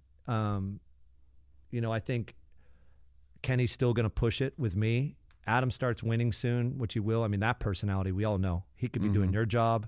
Yeah. You've seen him in the booth. I mean, that way better than me. Adam's got a special, I mean, yeah. No, you're pretty good. But you know what I mean? Like, these guys have a real, like, Adam is, like, I saw it when he was in the booth, people talking about it. James Stewart. James at Outdoors? Come on. It was unreal, eh? That's what we need. Unreal. We need character. We need these people to keep embracing it. And by the way, I hear it all the time. I don't know him. I respect the crap out of Eli Tomac, but I hear, like, on the side, he's one of the funniest, great guys to know. Yeah. I go through the pits, and it's hard to get a smile or a look. Now, again, he's a badass. Again, you can't change that. That's his deal, and I don't ever want to disrespect that. But I'm just saying, like, if we want to grow this sport, and maybe we don't, but to me, this should be in the top 3 largest sports in North America. Yeah. It really should. Hey, I was blessed to come into this sport. I didn't know it, like, a lot. Like, I didn't come. I wasn't born and raised. Travis Pastrana brought me in. Yeah. And he was freestyle while I signed him. He jumped in the bay, and I said, I want to sign that kid. That's why I signed him. I mean, literally, he'll tell you the story. Now, again, I inherited the sport and fell in love with it back. Charlie Mancuso, he knows I tried to help back then. I really do love this sport. But let's go get a CMO and work from Nike and bring them to the sport and say, hey, what would you do with this series? Or let's go get someone from Apple, or I don't know. We just keep regurgitating. Yeah. I mean, outside advice. Yeah. WSX is going to challenge everybody. It's going to take time. Yeah. And I think the Feld, so this weekend, seeing A1 and seeing the way that they were able to use motocross footage in some of the promos, and, like, it's been gnarly, right? And it was gnarly for me to know the workings of the sport, and then you're on the broadcast listening to, like, Anaheim 1, and there was never a mention of, like, it's almost like they couldn't say, like, oh, last year's motocross champion, or he just won the last round of the outdoor. Like, it was so separate for so many years. And the one thing that I really took away as someone that's, like, knows the sport fairly well, to be listening to the broadcast and watching the broadcast and seeing footage of motocross. Like, we've got Chase Sexton and Eli Tomac that just had one of the most fucking insane battles that we've ever seen for 12 rounds of outdoors. 24 motos, those two bashed each other. And Eli comes out on top. Yep. And now guess what? They're getting a chance to go at it 17 times in like 18 weekends. And it's like, to be able to Gladiators, both of them. Insane, man. And to be able to see the footage of them battling in a promo leading into Supercross or as a cutaway, like, we have so much like content within our sport. The storylines are insane, man. And it's like I agree with you. I think this consolidation.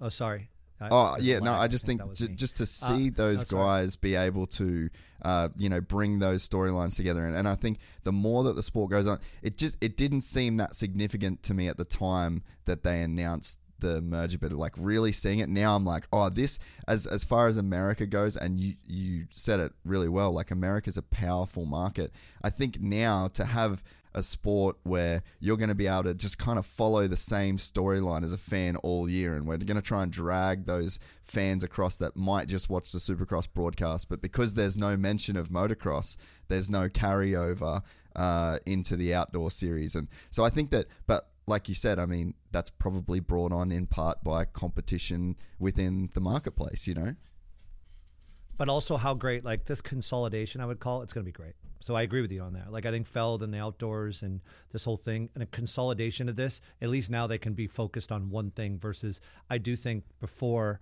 it wasn't diversified, it was fragmented. You had Supercross and you had outdoors, and neither one of them wanted to talk to each other.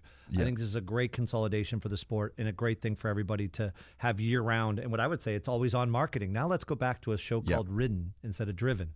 Yeah. Can you imagine now the amount of content? Netflix can have a year-round show.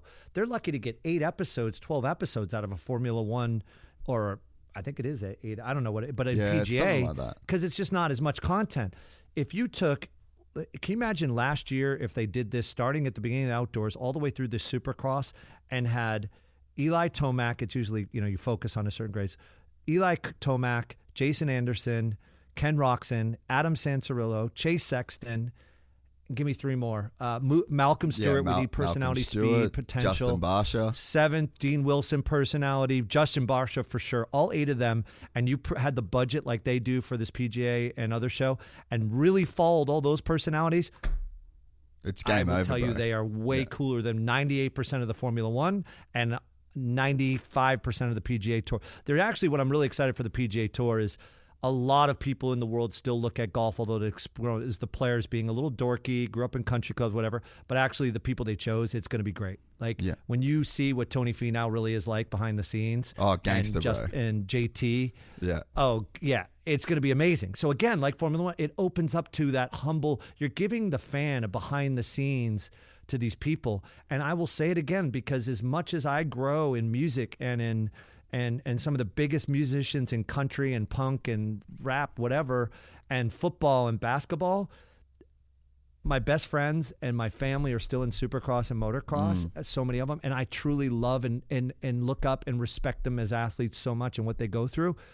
But I also know their stories, and like Ricky Carmichael, man, it's like, for as much as I couldn't stand that guy when he was racing, like he was just such I would be like, he doesn't talk to anybody, he's lame, whatever. One of the best personalities you'll ever, but like we never showed him on his boat and his yacht and how funny he is and how amazing he is as a human. It's just like, I'm a robot, I'm going to win races and I train and that's all I do. No, it's just nobody looked at the other stuff. So I had my impression on him. Or the first time I walked by Ryan Villapoto, he's like, hey, isn't that Ryan Sheckler's agent? What's he doing here?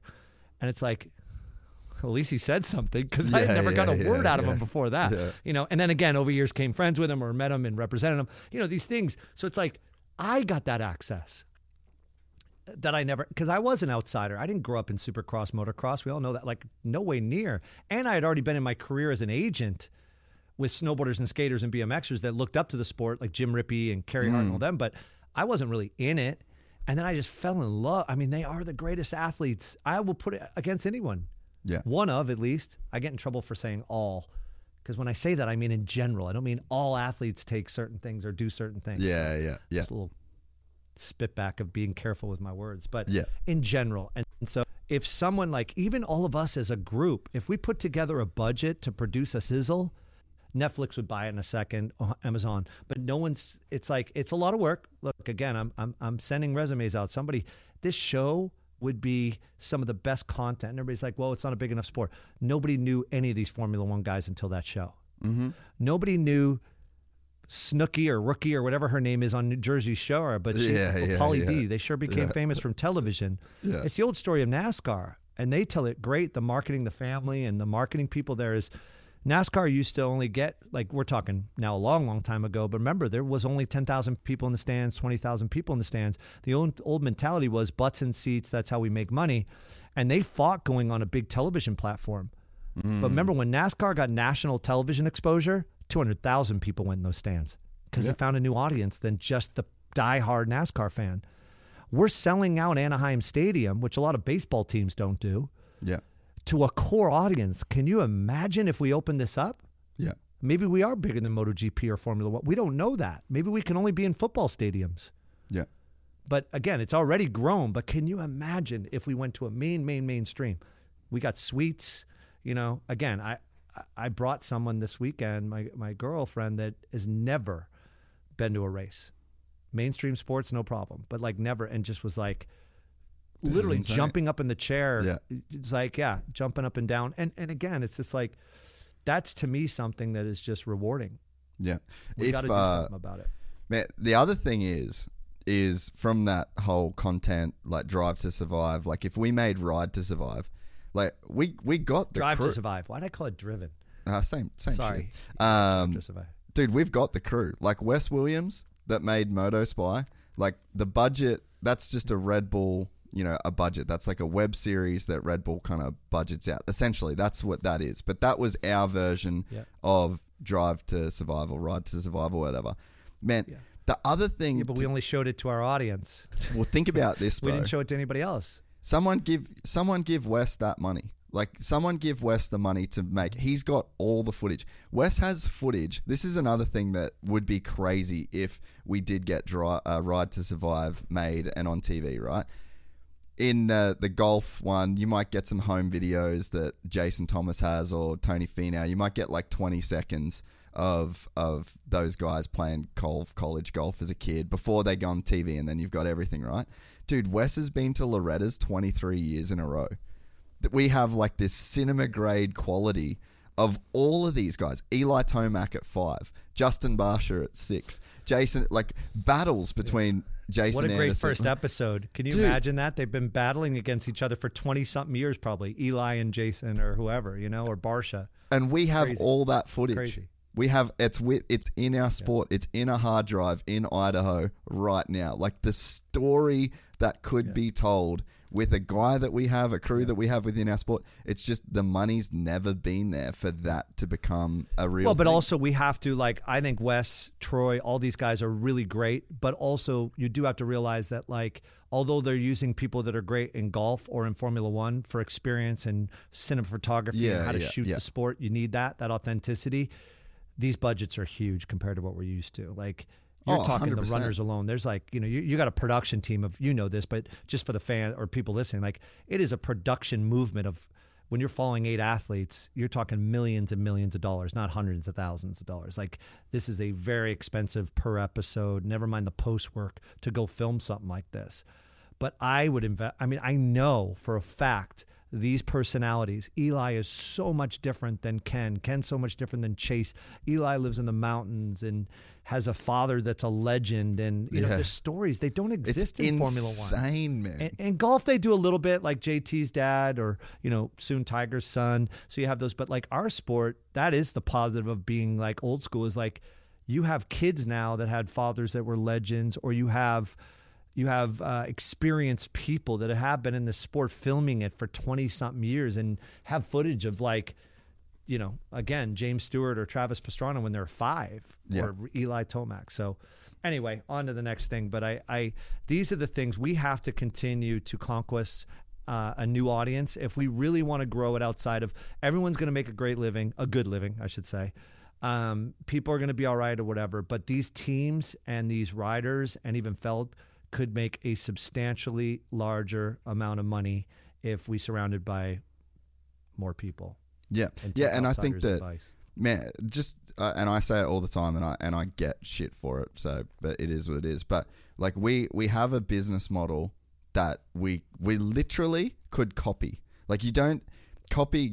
You go on the UFC's Instagram and you start at the fight, right? So you start at the Monday. They drop their first embedded vlog, right? And I know this as just a fan of that sport, right? So you start Monday, Supercross drops their embedded vlog of like the track getting built. Then you pick 2-3 riders that a vlog team follows around. They follow them around pretty much the entire lead up to the event. And then that's all just builds hype. We don't even have pay-per-view. Like it's just on TV. So it's like you're dropping that web series. You've got the Instagrams that come out. Like we sat in the media room at World Supercross and they had their social media team with the live feed just cutting reels, posting reels as the racing was going. Like, there's a formula out there that exists that took a sport of fucking cage fighting that had headbutting legal in 1998, right? That is now the, third or fourth biggest sport in the world. And they did it by telling fucking stories. They did it by media. They created the Ultimate Fighter house. Like, And the by the way, playbook is not to interrupt right you, there. think about the biggest fighters in that series. Connor, Sean O'Malley, all of them, they looked up to action sports guys, how they created their image. 100%. They'll tell you that. Yeah. Or a musician or whatever it is. Like, they literally didn't recreate the wheel. They copy. I've done it over and over again as I expand into other sports and music. I do the same thing I did in 1999 when I did the first video game in snowboarding. I'm just replicating the same thing. It's not rocket science, people.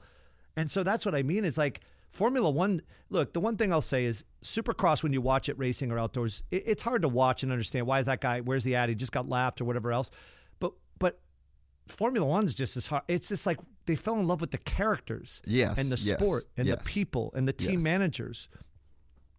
Roger DeCoster, Bruce, Keith, Tom, all these people, their personality. Like, again, we have to involve everybody in the show. There's characters all throughout this, but we have to want to have this. And I mean, look, there's a huge difference, with all due respect, between, a team manager at Honda and a certain team manager at KTM, or a boss, I should say, at each. I mean, they're just different people.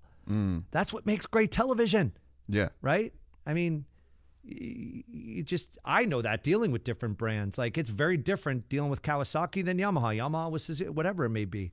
There's just different rules and different people. That makes good television.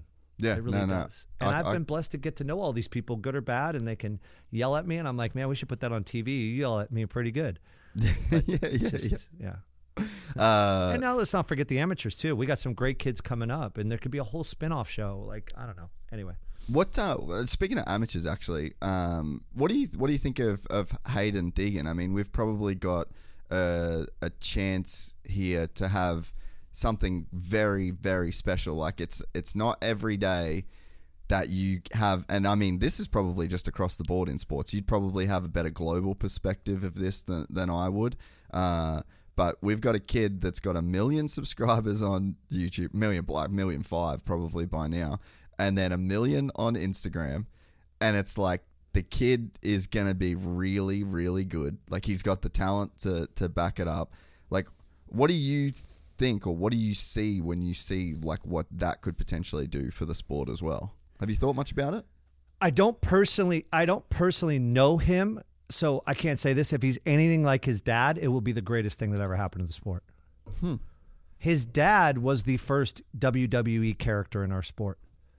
I mean, here's a guy, and I can say this because I've always had respect for him forever, is that like the world thought he was like, Satan, for God's sakes, with the spike things or whatever. And he's probably one of the best husbands, the best. He goes to church. He's like behind the scenes. Like now he chose when he was going to portray what.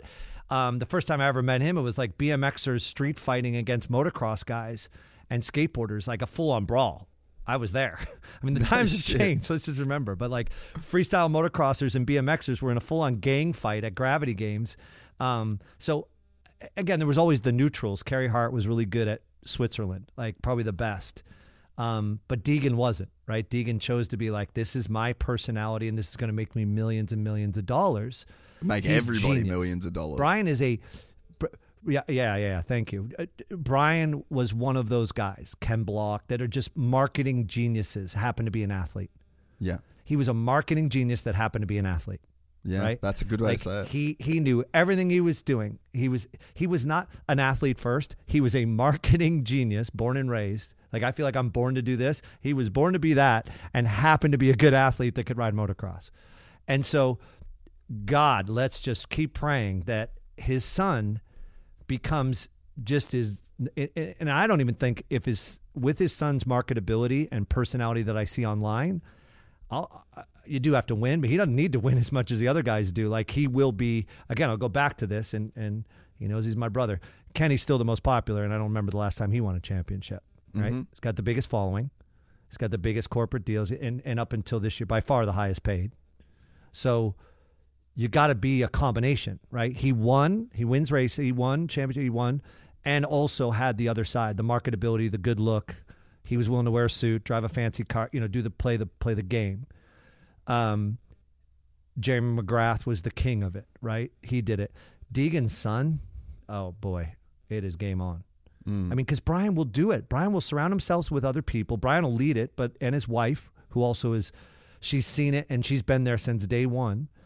But then they will also get and learn, because their daughter's in NASCAR and they've learned from other age or different people, like a publicist for him and this and that, and put this person in place. Brian won't be afraid to invest in he already has, but more so. A lot of parents grew up investing, love them or hating, in the racing and amateur, and God knows they do risk a lot. Mortgages on their home. They're on the road all the time to get these kids to turn pro. That's a whole other thing. I think kids can turn pro too young still. But the Brian and his wife and his family, they're doing that. And yes, they had the wherewithal a little easier, but they're also building a marketing sensation. So I'm long-winded, but to give you the answer, it would be incredible. Incredible. And so what do you think, like, if you were his agent? Can you imagine if Brian Deegan was James Stewart? Can you imagine if Brian Deegan was James Stewart's son? I mean, James Stewart's dad. Yeah. Because James Stewart was another one, right? Yeah. Like, God bless the guy. I'm sorry that he had to leave the sport earlier than he is. But, like, one of the most marketable potentials ever. And for whatever reason, at the time, was just racing. But, like, if Brian Deegan raised him, and his dad raised him really well, and I'm not, again, please I'm just using marketing examples. His dad bred a racer, and that was what their background was. But golly, if he ends up racing like James, or James' personality on a track and have the speed that James had, it is game over. He will bring the sport to the next level.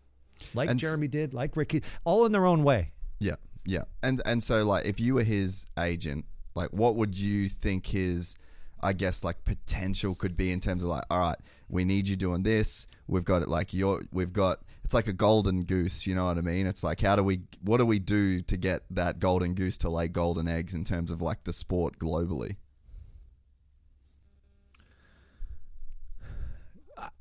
I guess you got to look, unfortunately, I believe, and I think we all have to go back to, unfortunately, Ken's accident. Before he got hurt, you'd argue he was the one, right? He won every qualifier and every race.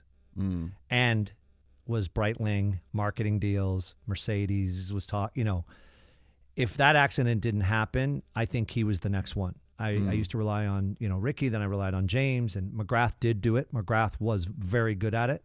And the sport at the time, he had good people around him, and he was good and had some mainstream 1-800-COLLECT. Action sports in general was bigger then, by the way, back then. We were doing more TV commercials back then. Other sports became cool since then. Now, Supercross, I never even called action sports. To me, it was always bigger and more powerful. It's not in the X Games, I also think action sports is too broad. We should be talking about skateboarding because that's a sport. Snowboarding. So when I say Supercross or motocross, Supercross to me had a few people, and for whatever reason, Travis Pastrana again, just too many injuries, whatever. Kenny's injury, otherwise I think that would have been it, right? Kenny was willing to do the suits with me. He was willing to fly to New York for photo shoots. He was willing to do PR for Breitling. That year for Honda, he was ready to win every single race, and we would have exploded. PR, we would have hired a publicist. That's what you got to do. You got to go outside the industry. And he would have had a championship that year. I feel very confident. I mean, literally had not won or lost a race. Yeah. So And still to this day, very sad and incredible what he's even doing racing still after that kind of amount of surgeries and accidents and the things, again, like I said before, the things that he has to do in the off season because of his immune system and how his body is just shot. I think Brian has again, Bob Walker used to work for me, good agent.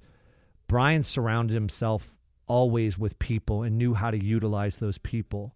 Like I think a good athlete had to utilize me. And so back to that is like, it's already there. I mean, Brian and his wife and some publicist and some agent, they're going to have a field day. But what I would be doing right now is I'd be writing the script. Because you can always change the script. Kenny was my next one, where way before he knew it, I was making him wear a suit at Anaheim. I always wanted to find that person to do that, right? Chad changed the industry in other ways with his team, and he did that. He forced me to do that in the sense of like, he's like, Steve, we can do this. Courtney helped, it worked out. Chad was really, really good. Slim Jim, when I first signed him, he was one. But at the end of the day, Chad was Australian.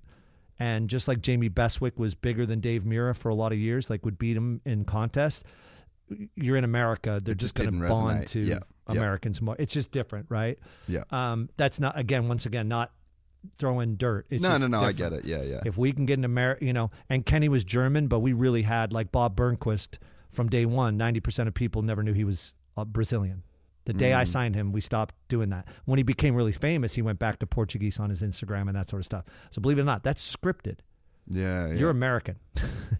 So Kenny embraced that. Right? You don't know how many people that now have known Kenny 10 years through me or friends, Machine Gun Kelly, whoever, they would never have known he was from Germany.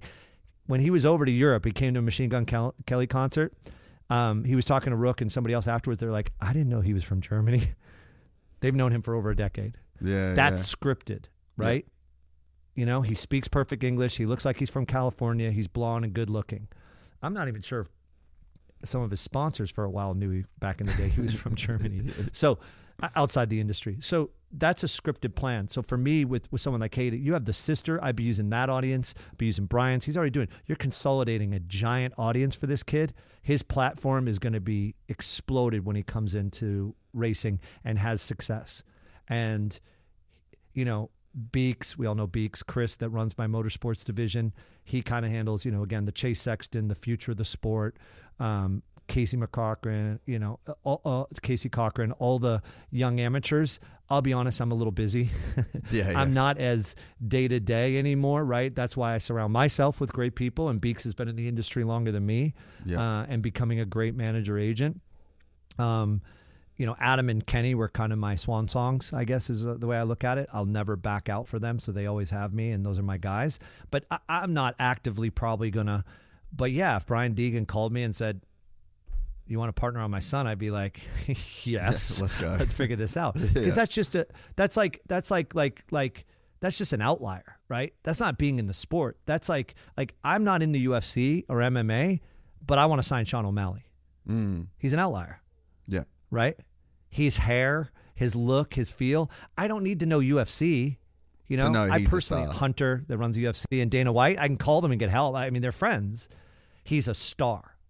He's using his platform of fighting, like Kenny was going to do with Supercross, to then grow the sport outside.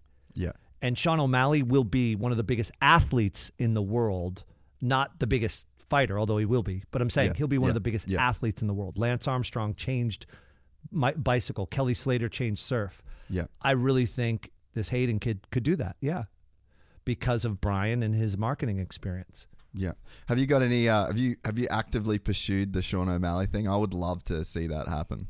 I've followed him since he was like an pre-UFC fight. I knew who he was, and I've followed him from day one. And I'm so glad he is as good of a fighter as his personality. Because from way back, man.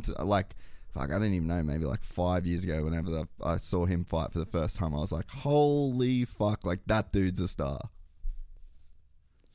Yeah.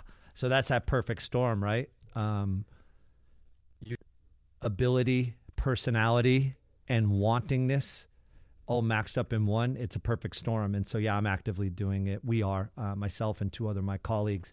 I met with who his day-to-day buddy is, like his mentor, Tim, who's been helping him.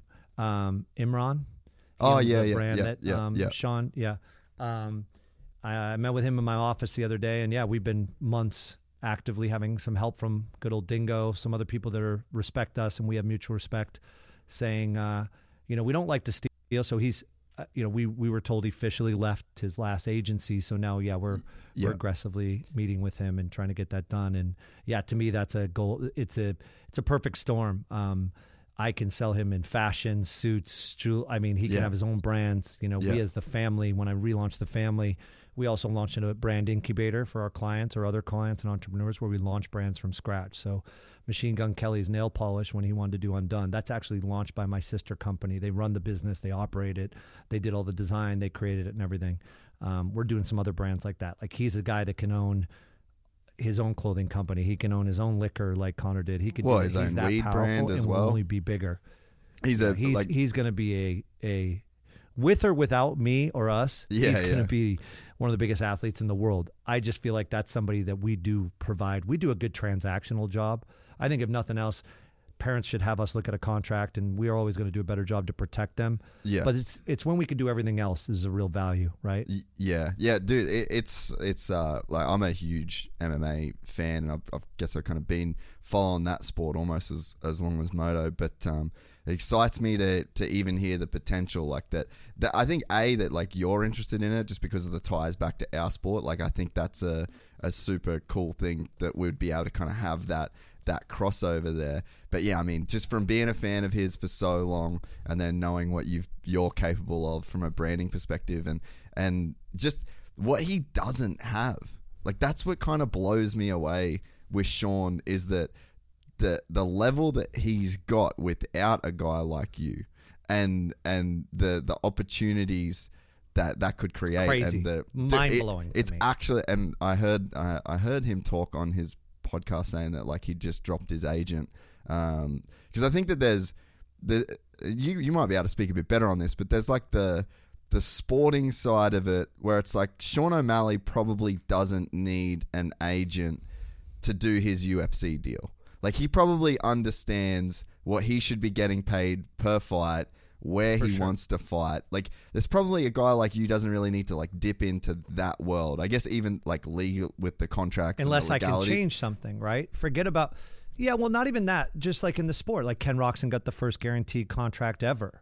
He might have been able to get the same money from somebody else, but now imagine guaranteed. Like think about that foreshadowing that when he got hurt, if it wasn't guaranteed. Look, a lot of brands are great people, but you're telling me they would have paid that long for, I mean, that was a lot of money. A, it was probably the biggest contract financially in the industry. B, it was guaranteed if he never put a leg over his bike again and got hit walking across the street. Now, it happened that he had an accident, but like that money was guaranteed forever. Every other motocross contract right now has injury clauses in it. His did not. So I would say for all these people that say, why are you paying an agent? Especially the teams that say these to athletes. I have a lot of used to saying, well, I'll tell you exactly why. I can give you a bunch of examples. Coogan accounts for young kids, all these sort of different things you can bring. What I would say to Sean O'Malley is, you know what, you're probably right. So maybe we don't have the same commission as a fight, because actually that's the least I'm interested in going to negotiate with Dana White and Hunter about what you're going to get paid. Having said that, the way my brain works, and I'll let a little secret out because I'm very confident in what I do, is my brain works so is put me in the room though, Sean. I'm there to speak about you, protect you. I'm not going to get you more money, but like, hey, Dana White gets asked for equity deals all the day. So, hey, Dana, thanks for that money. We're not even going to negotiate, just like Honda. At that time, there was another manufacturer willing to pay Kenny a little bit more money. I couldn't have gotten a bidding war. I asked both manufacturers, I want a guaranteed contract. Honda said yes, done deal. Yeah. To me, that was more important than money, which, by the way, thank God I did that. Right? Yeah. So this is the same situation. Put me in the room, Sean, because I actually respect and look up to Dana and Hunter so much. There's no ego here. They're going to make me rich and you rich. Yeah. They get more equity deals than any of us, and I think I'm pretty good at that. I've brought Ken Rox and all my athletes a lot of equity opportunities. There's nobody better than the UFC, and also the phone's ringing there first. Yeah. So let's get a relationship. Let's build a relationship so that they respect me, I respect them. So when the phone rings, they call me and say, Steve, how could we evaluate this together as partners? So that's just one example of like 5 other reasons I say, Sean, put me in the room. Where I think other agents he's meeting with, right? It's not going to be just us. He's meeting with everybody, I'm sure. They're probably pissed that he's not going to pay a commission or he doesn't want you involved with the prize purse or whatever else. It's like, but that's like short-sighted. Then you haven't done a good enough job. That's short-sighted, because what I want to sit with Sean and go, if you really don't feel like I'm servicing you, then don't pay me anyway. But I know how much I invest in the athlete and how hard we work. So we deserve, even if it's low-hanging fruit commission, because I'm going to reinvest in the athlete. I don't think Ken Roxon would ever look back after me. I mean, if his car mats for his Escalade weren't in, I went and got those. He doesn't have to pay me for that. He's already paying me. It's full service. So look, if you're non-transactional and you're full service, then people don't have a problem paying you. If you're a good person, I'm a good person, it'll all work out. Now, there's other things that I could argue all day long, and I have. I've charged less for athletes that are less work than other athletes. I've done that. I've sat down and go, look, I know you want to sign with us because who we are and whatever else, but I got to be honest with you, your social media and your marketing deals and all these sort of stuff, you're not as marketable. And I've negotiated commission less for that reason. I sleep better at night by doing that. Yeah. Not saying everybody has to do that, and I'm not trying to challenge, but like it just depends on what your package is. Yeah. I feel really good about how we would present this and how we would service Sean O'Malley. And again, that was why the best thing I ever doing going into music was taking my learnings from other people and going into music and management and seeing how backwards that industry was. It was just easy to be more efficient, put more money in the client's pocket, work harder, and just really, it made us look good. It made my whole team look good. Yeah, and I think there's a brand aspect though that like I don't think people understand the value of a brand and like an athlete like Sean in terms of being able to build like. I mean, I was around Jeffree Star a bunch, as random as this is. I was around Jeffree Star a bunch when I was in America. And when he launched his cosmetics, I literally watched that fucking dude go from like staying in these cheap hotels. Like we're all in Hawaii on this film trip. And he was like in this cheap hotel in Hawaii and like just kind of living a very average life. And then it was like months later, I go into LA and then he's at a photo shoot that we were at. And then he's got a fucking bright pink Bentley that's off this cosmetic. And he's just making like millions of dollars a week, like off this brand. And it's like, whoever the fuck did that was just like an incredible, that's like incredible deal making right there. So it's like, even, you might get these big contracts through the UFC and there's big paydays and there's pay-per-view splits, but it's like, fuck, even from a brand perspective, it's like, right, I'll kind of help you with that, you do your thing, but we need to just like build these crazy brands and leverage who you are into a product that reflects that, resonates with your fans, and it's just fucking game over for everybody involved. Yeah, that's why I think I was blessed before being an agent. Working in retail, you learn a lot. Being in the marketing, running a snowboard brand with small budgets, you're marketing, and I just love what I do. And I think you just nailed it on the head. It's like, for me, I have several athletes that you would look at them compared to an NBA income or whatever, where because of creativity and equity and investment right or whatever, they have more money than those guys do. Like I have an athlete with me that we're in a women's beauty cosmetic brand together, and neither of us are ever going to wear the product. But you have to be a manager or an agent that cares and not transactional in order to want to bring those deals to your partner. I have another partner as an athlete that we make more money in real estate than we do in this. I mean, honestly, millions of dollars. But you got to want to, and you got to care that much. Like I take a lot of pride that I just don't want to see. Again, you can't force it, right? Yeah. I've unfortunately had clients that no matter how much I cry and beg them not to invest in something that I can't help them with or whatever else, that have lost millions, and then you hear those sad stories. But I know for a fact at least I tried. Like I can look any athlete in the eye and say, there's no way you're going to tell me I didn't say not to write that check. It's not because I wanted to be right. It's because we got to be humble. Yeah. And we don't know anything about that person or that company or that. Part of the reason that incubator I started is more to say no to clients that have friends and athletes that come in and say, hey man, you should start, Ryan Sheckler, you should start this Taco Bell chain.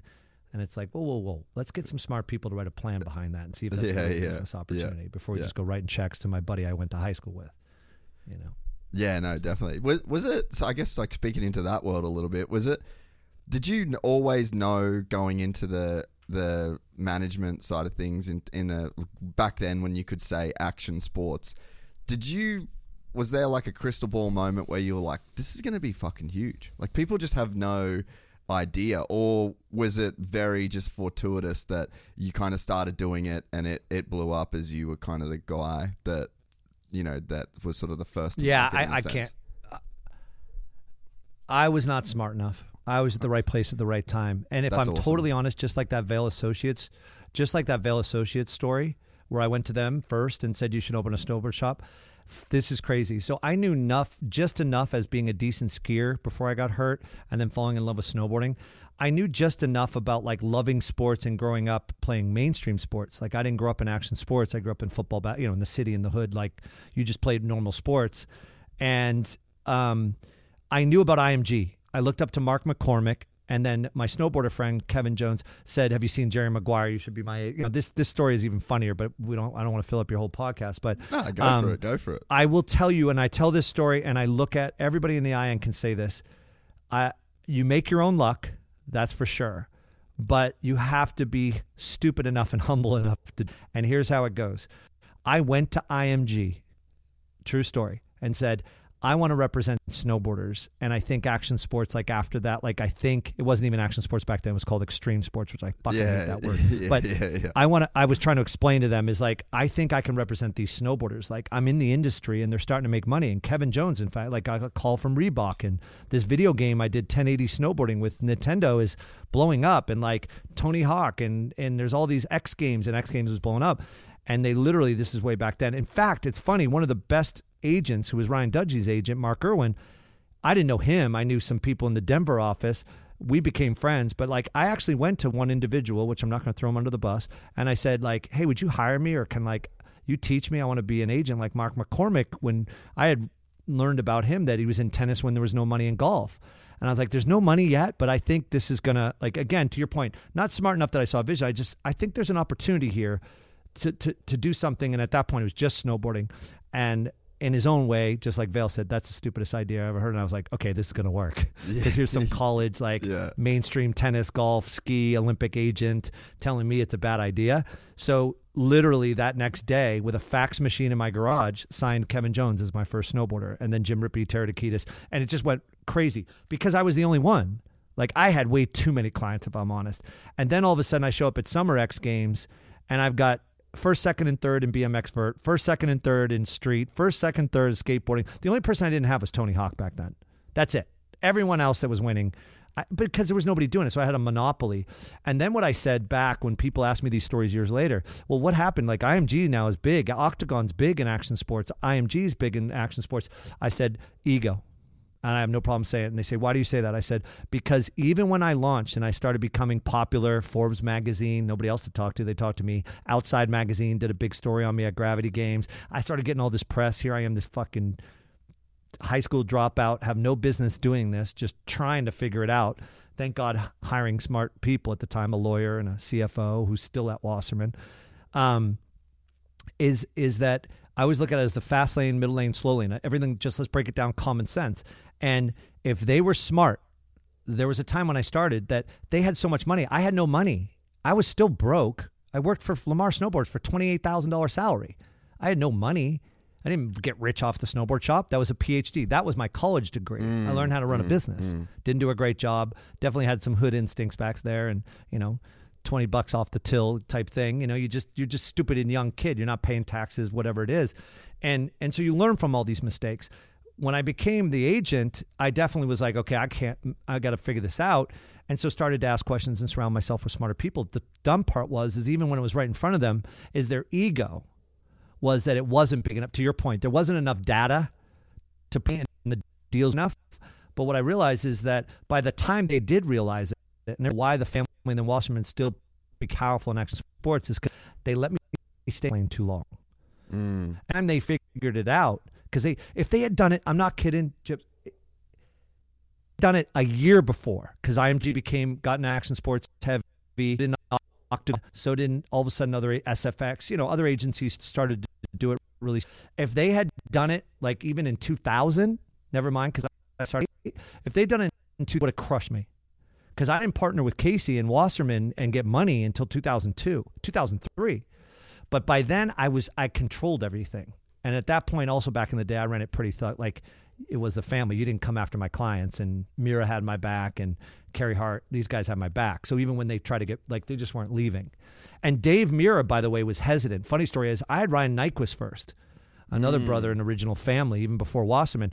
And Dave's like, who's this guy doing all these deals? Because Dave was big enough at the time. He actually had a football agent out of Philly.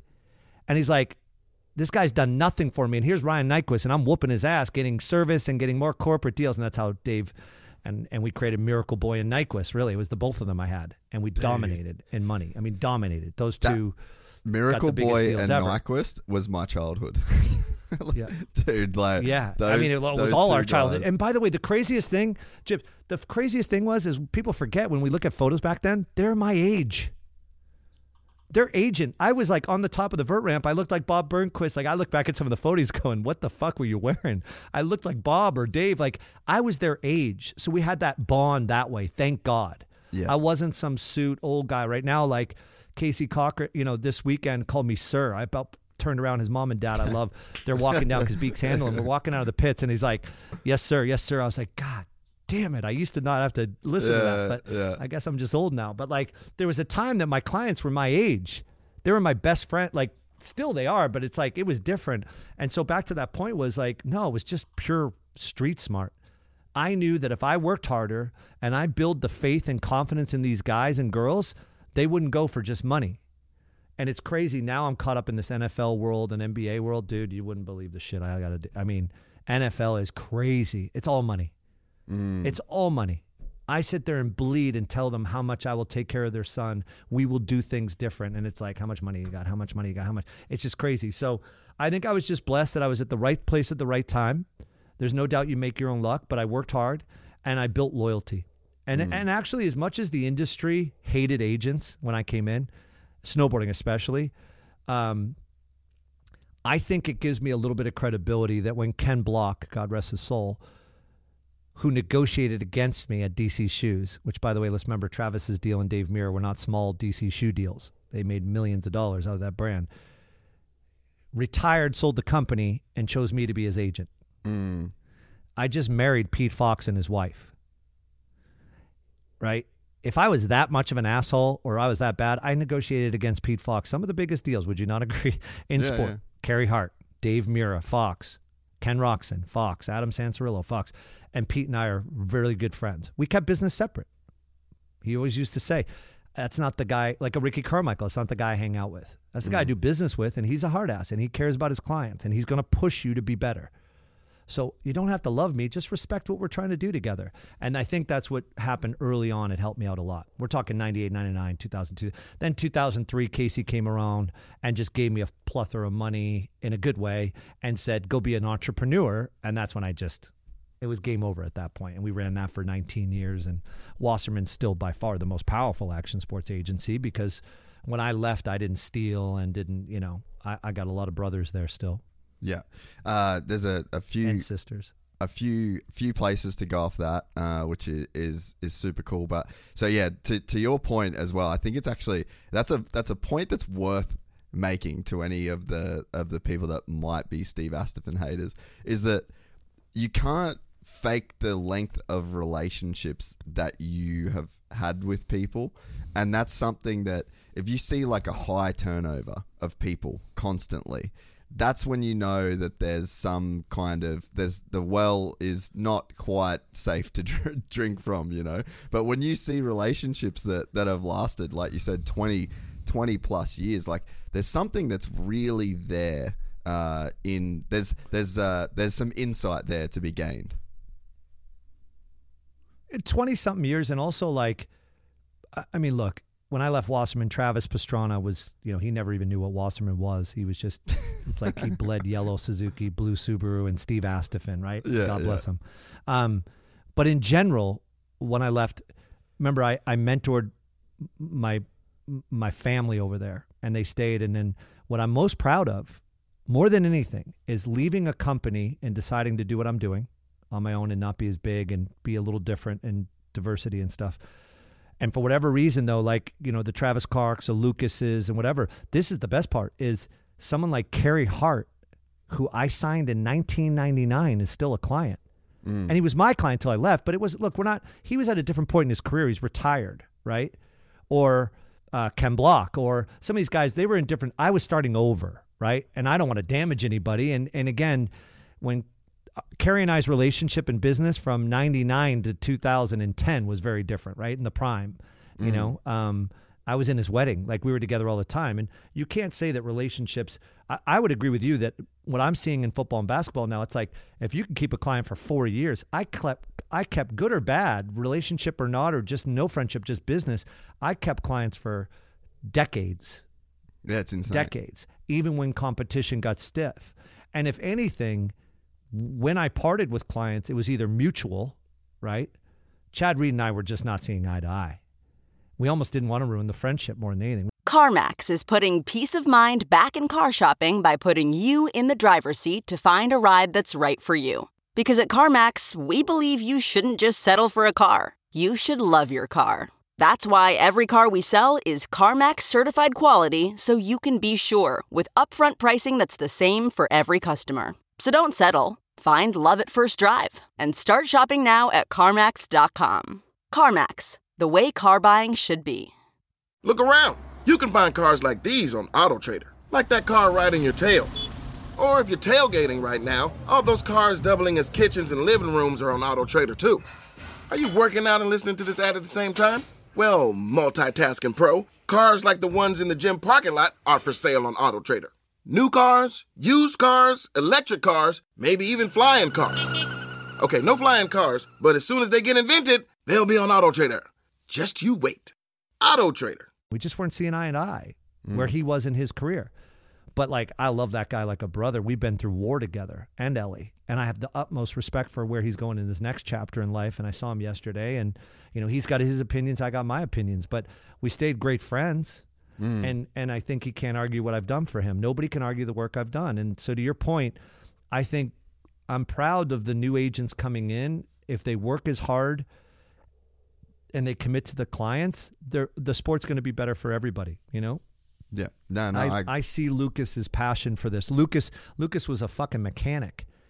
And, you know, you can't argue the fact of how hard he's worked to become someone that truly loves those kids. Oh, you yeah. know? Dude. And I'm sure he's learned through his career from me and stuff. Like at one point I looked at him and going, you're signing too many guys. You know, but he was like, no, I could do this. And now I think he's learning, right? He's maturing. And again, this isn't me talking behind them. They're all going to see this. They come talk to me about it. But like, I think everybody's got their own way of doing things, right? And my way was a certain way, which was a work ethic and a loyalty that paid off. But it's not for everybody. And I'm sure, you know, like I said, I don't care how many times I screwed up. Like Ken Roxon wanted to kill me for defending him and going off on the mat, you know, and saying all that stuff. But that's just, we should be able to yell at each other, right? We're friends, but he's my family. Yeah. You know, I don't care. Go ahead. I'm willing to bet, and I will go on this. As an agent, go ahead and go and try sign Ken Roxon. Go ahead and offer him a $200,000 signing bonus, see if he leaves me. It ain't going to happen. It ain't happening. There's just a different relationship you build. And by the way, there's other agents that have that and that sort of stuff, and good on them, right? Yeah.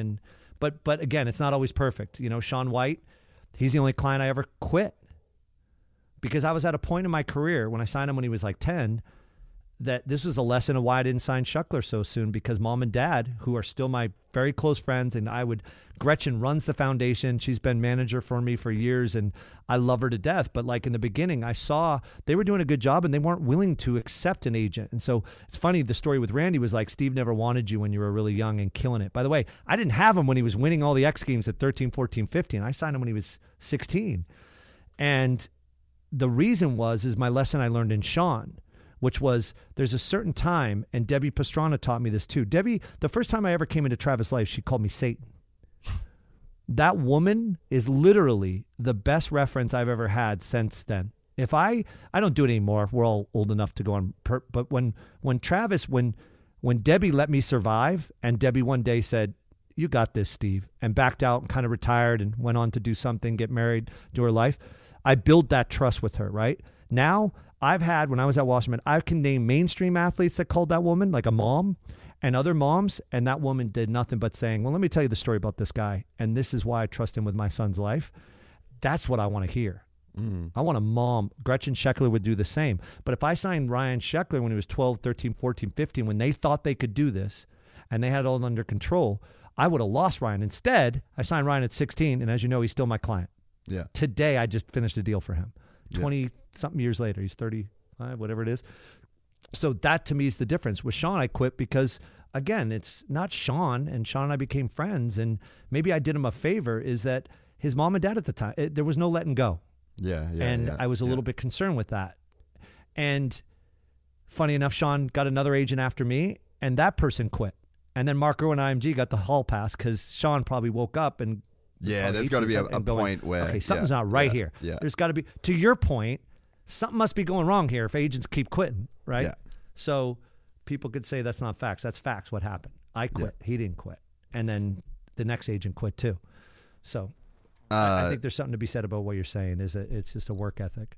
Oh yeah, and you see it everywhere. You know, like riders and mechanics. You see, people that stay in teams for a long time. You see, like, longevity in relationships is something, because there's like a compounding effect that happened. It isn't like a linear growth factor. Like your and Kenny's relationship over time, there's like a compound curve that happens. So when you see a 20-year relationship, you see a 15-year relationship, there's so much more. Like a 15-year relationship isn't 1 + 1 + 1 + 1 for 15 times. It's 1 + 2 + 3, it in the way that it sort of grows.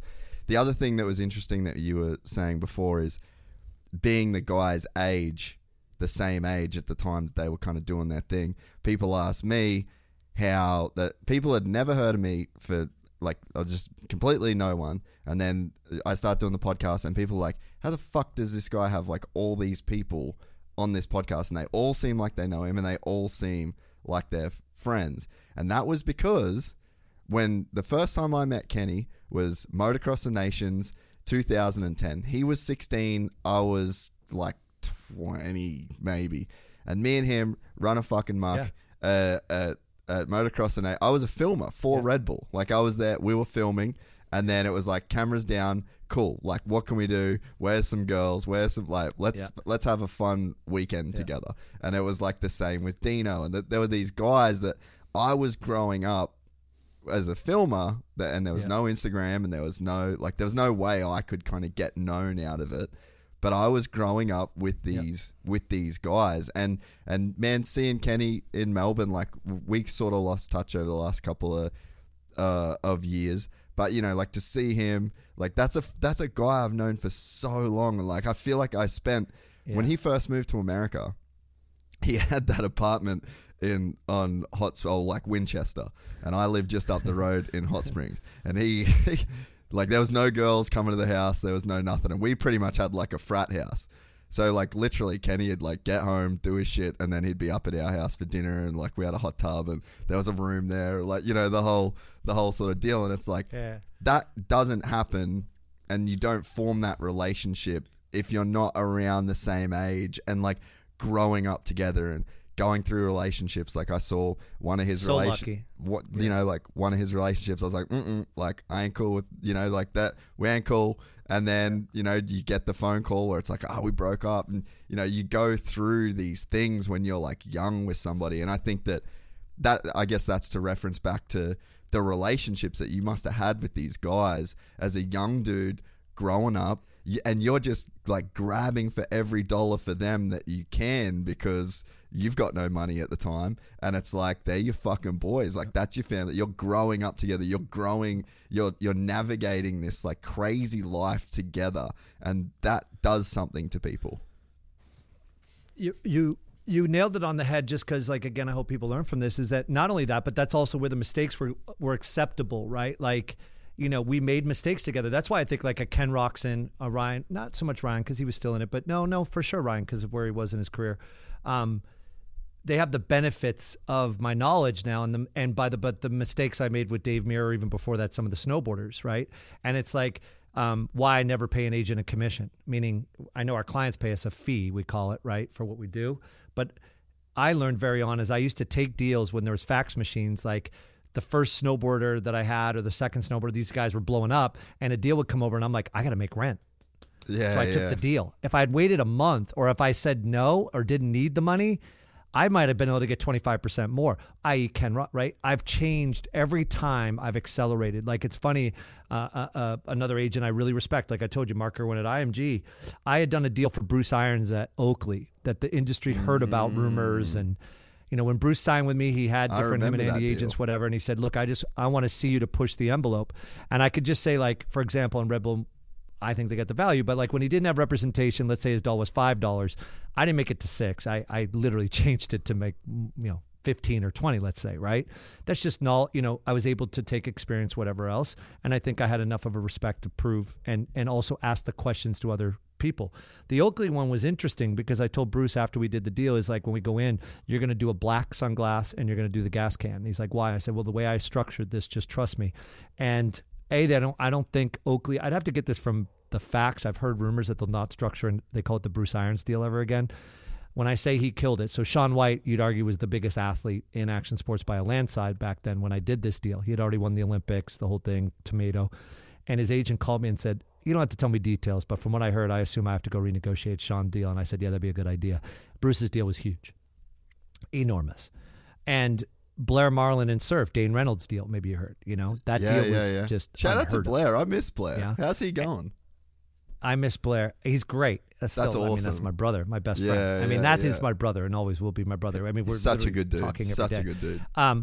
Such a good dude. But when he came on, that was the best thing about Blair was he didn't do one of those deals for the first couple of years. He would bring me to every single deal. Like people in the industry said, like Blair did that deal. It's like, no, Steve did that. That's how he learned. I mean, he learned from Ken Block at DC when he worked at DC things that he took on. Now Blair, like he just did a deal like a week ago or a month ago, whatever. He called me and he goes, I had to call you and say, I'm really proud of something I did. And I can't go into detail, but he goes, I learned this from, like, he's doing this. He would crush me now in surf negotiations because he's now at that like security where it's like, no, I know what's right. I know how to negotiate this. And I've taught him just enough that now he does it his own way. He's probably doing better. Well, no, he is than I would do. So I'm super blessed and so proud of these people that are now helping athletes and clients. But the story back to what you're saying is like what you're saying about friendships is I was the same age, we made mistakes, but I actually am 10 times better like when I did become older, like when I signed Ken Roxon, I was in my late 30s, almost 40. I probably would have been. I've had him since he was on KTM Lights. So what is that? Yeah, no shit. That is a long time ago. So I was probably still in my 30s, not 40. But I was older, right? I wasn't 25. And Dave Miro was 23. Like we were the same age. So to your point, we partied differently. We hung out differently. Now, if I'm in the club with my client, Machine Gun Kelly, I'm the sober one at L11 in Miami 3 weeks ago.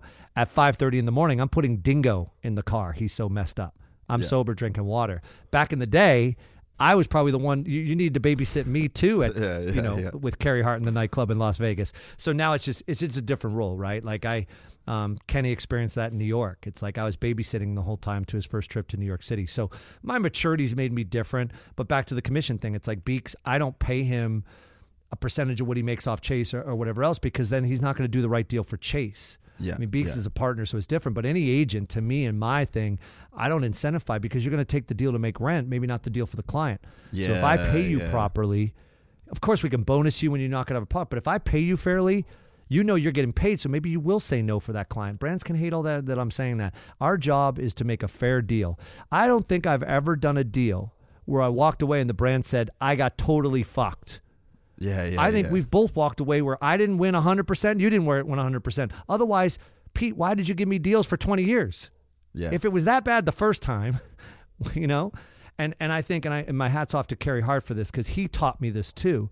The way Carrie left brands, he taught me that because we're the same age. It's like, do you remember the time he left Fox, left No Fear, went to No Fear, then went to Hurley, then went back to Fox? The reason we could always go back to Fox, he'll give me a little credit for this, is we always were respectful. It's when you fuck people, you can't go back. And think of how many times Carrie Hart left Fox and got to go back. Yeah. It's because he was a good man. Yeah. And he even made sure I did things right. He used to, in interviews, say I was a pit bull. But, man, that guy knew what he was doing, too. You know? Oh yeah, and so you should be a pit bull. Like, I've you should learned be these the guys guy. are the same age. Yeah. I try not to be as much anymore. Yeah, but in terms of like, I found other ways to do it. Yeah, but you should be their guy, where they like you're the fucking they're the quarterback and you're the offensive line. You know, like that's sort of in my mind. Like if I was an athlete, like I'd want to be the quarterback and I'd want my agent to be like, ain't no motherfucker sacking me. You know. Yeah, and I think I think all those veterans, and God rest his soul, Dave or anybody else, but Kerry, yeah, we learned together. I truly think Kerry, Travis wouldn't say this because he's just crazy, and he's going to race. I mean, he's just still going. So we just have a great relationship and we do great stuff. But I would say, you know, Ryan Nyquist, I think, you know, he's still at Wasserman, although retired. You know, Ryan Nyquist, Dave Mira, Bucky, Bob, even the guys that are now long gone. When we go back to the day, we learn from, like, they raised me, I raised them. I think I definitely changed their life. They'll all say that. But I also just learned, like, you know, Kerry was one. Like, Kerry challenged me. Like, I didn't want him to do a race team. And then he's like, I'm doing this race team. So therefore, you're helping me to your quarterback. He's leading. He's like, now you go get these deals, or you do this and you do that. Yeah. So they challenged me back then. And now I can be a little bit more calmer and I can choose things and I have more leverage maybe.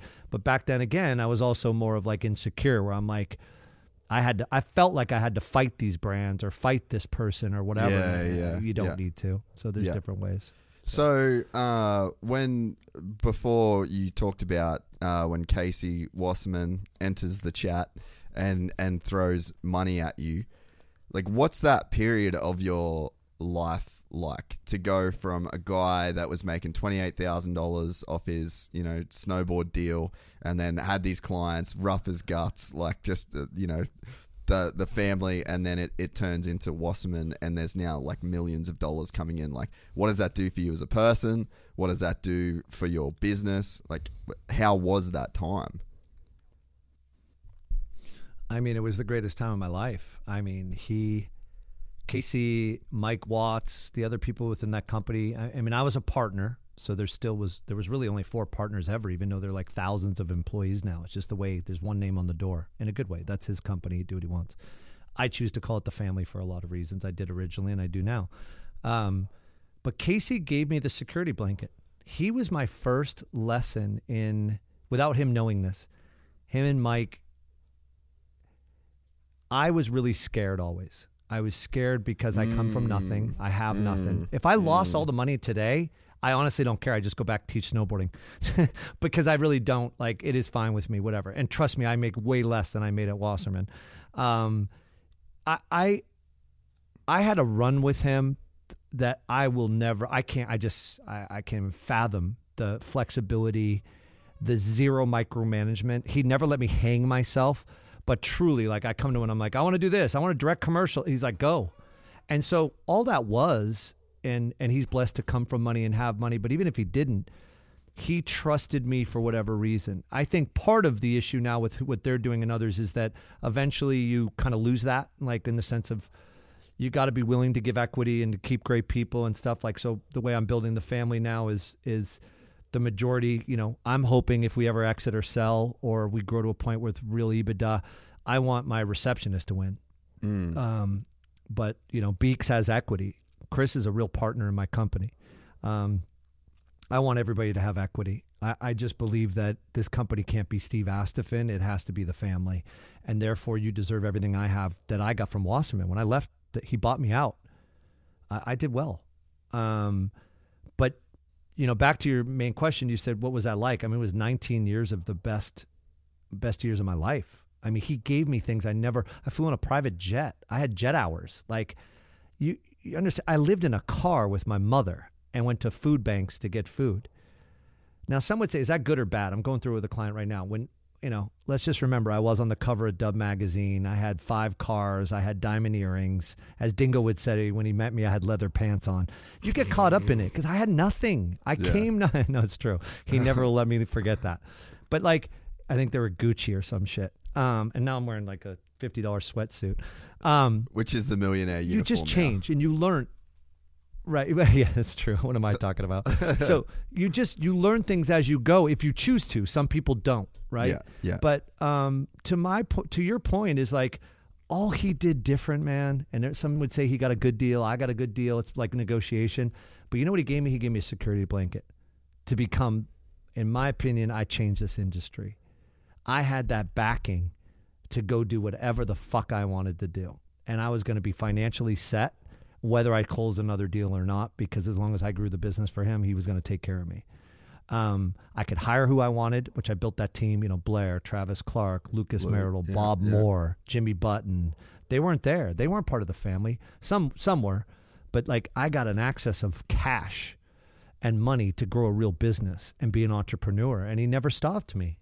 So it was the best times of my life. I mean, that's my brother. We text, we talk, and dinner if we see him or whatever. But I love that guy like a brother. It's just, what I do now. And another thing that Ken Block, I have to, I thought I would get emotional even talking, but I think yesterday was such a great day that I don't have that. But something Ken said to me is like, Ken always gave it to me, even in bad times when I came to him and I said, look, I made this mistake with a relationship, whatever. And he looked me in the eye and he goes, look, I'll get your back in public, but I'm going to tell you to your face, you're a fucking idiot. Like, what the hell are you thinking? Whatever. Like, he always gave it to me straight. He is older, he's 55, and he was a mentor. He had 5 years on me, and he sold his business for hundreds of millions. And even though he would call me super agent, I just found that Instagram and, thanks to my super agent, all this sort of stuff. He was a lot to do with, again, like Kerry was for me, and everything is differently because we're all the same age. Ken was like a mentor. I really looked up to him. And he would say that I did a lot of great things, but he did incredible things for all of us. And that's why we saw the outcome we did yesterday at his celebration of life. But the thing that Ken, would teach me through these things in business, but also personal was, I think I just got lost track because of probably thinking about him too much, but is that Ken said something to me that was probably knocked me in the head to realize where things were going. You get caught up in it, private jets, making a shit ton of money, all this sort of stuff. As he said, Steve, when I became really successful, I realized I couldn't run DC anymore. And he hired a guy named Nick Adcock, Australian guy. And he said, I'm a good CEO, because Ken's similar, right? Wasn't really a college, even though he went to art school, architect, that sort of stuff. He didn't grow up with a lot. He didn't have an MBA. Very humble beginnings. He didn't have an MBA, didn't have all that stuff. And he said, you got to realize how good you are as a CEO. And I always say now is like still today with 35 years in what I do, whether it be retail, 40, I was 21 when I opened my first business. I am not a qualified CEO at a certain amount of employees or partners and a certain amount of revenue and sort of stuff. I know my numbers now. And that's kind of like the Wasserman thing. When you get to a size with HR and 1,600 employees and financials and banks and debts and, in a good way, some people that's for everything. But for me, I'm just not smart enough. Mm-hmm. And I'm willing to say, I can't manage that many people. I like to tell it how it is. And in this day and age, sometimes you can't do that. I still can't do it. And I'm a startup, for God's sakes. If I call somebody an idiot, I'm fucking going to whatever. So I'm trying to be political. I'm talking just you and me. Not to say I said that. I'm just saying I said that. Yeah. We're living in a different world, right? Yeah. And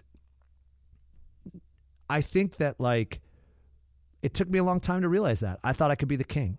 And what I realize now is that I can't wait. I always tell people now, and they think I'm kidding, is the family's looking for a CEO. I'm just temporary. If we build what I think we can build across football, baseball, basketball, action sports, music, whatever, we're going to build an empire that is at a point where I don't need to say the number, but I can't be the CEO anymore, but we're going to hire somebody and have a partner who's going to teach all of us. Because what I'm really great at is managing talent and representing talent. Yeah. I'm not a qualified CEO. I'm a CEO because I'm an entrepreneur, right? I can't even be a CEO, I don't think, of a publicly traded company. I didn't even graduate high school.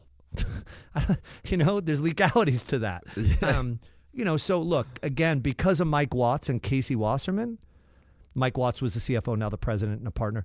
I just learned how to become that. Maybe I could get away with it even higher than I used to be able to, right? I think I'm doing a pretty decent job, and I'm up to 46 employees, partners, whatever you want to call it. And I think they'd say you're doing a good job, Steve.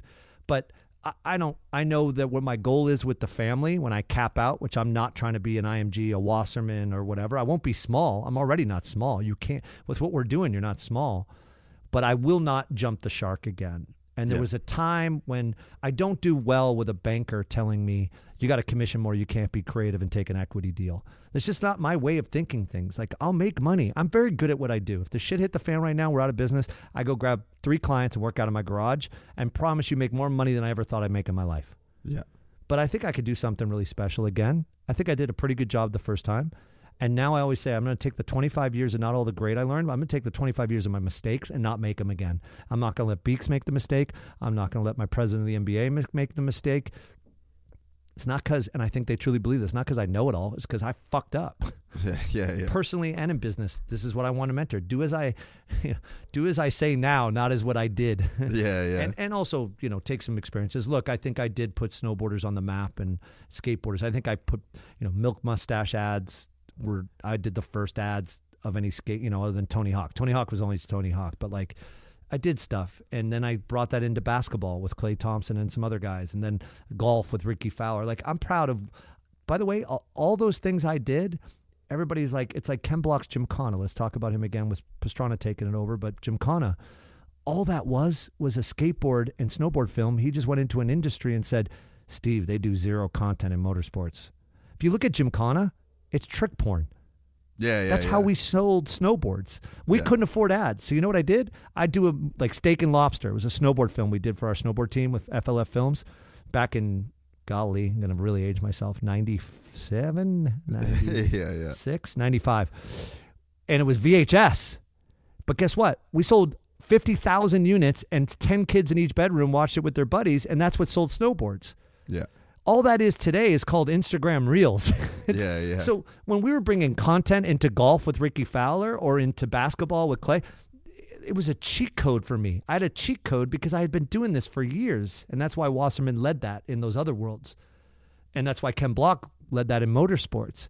He did, to your point earlier, back to it, you're not recreating the world or the wheel. Be humble and go do your research and learn from other places.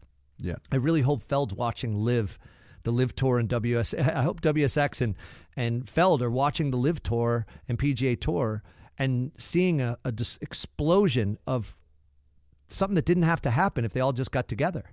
Yeah. If the NCAA woke up and at least took care of college athletes, we wouldn't be dealing with a shitstorm of a wild, wild west called name, image, and likeness, NIL.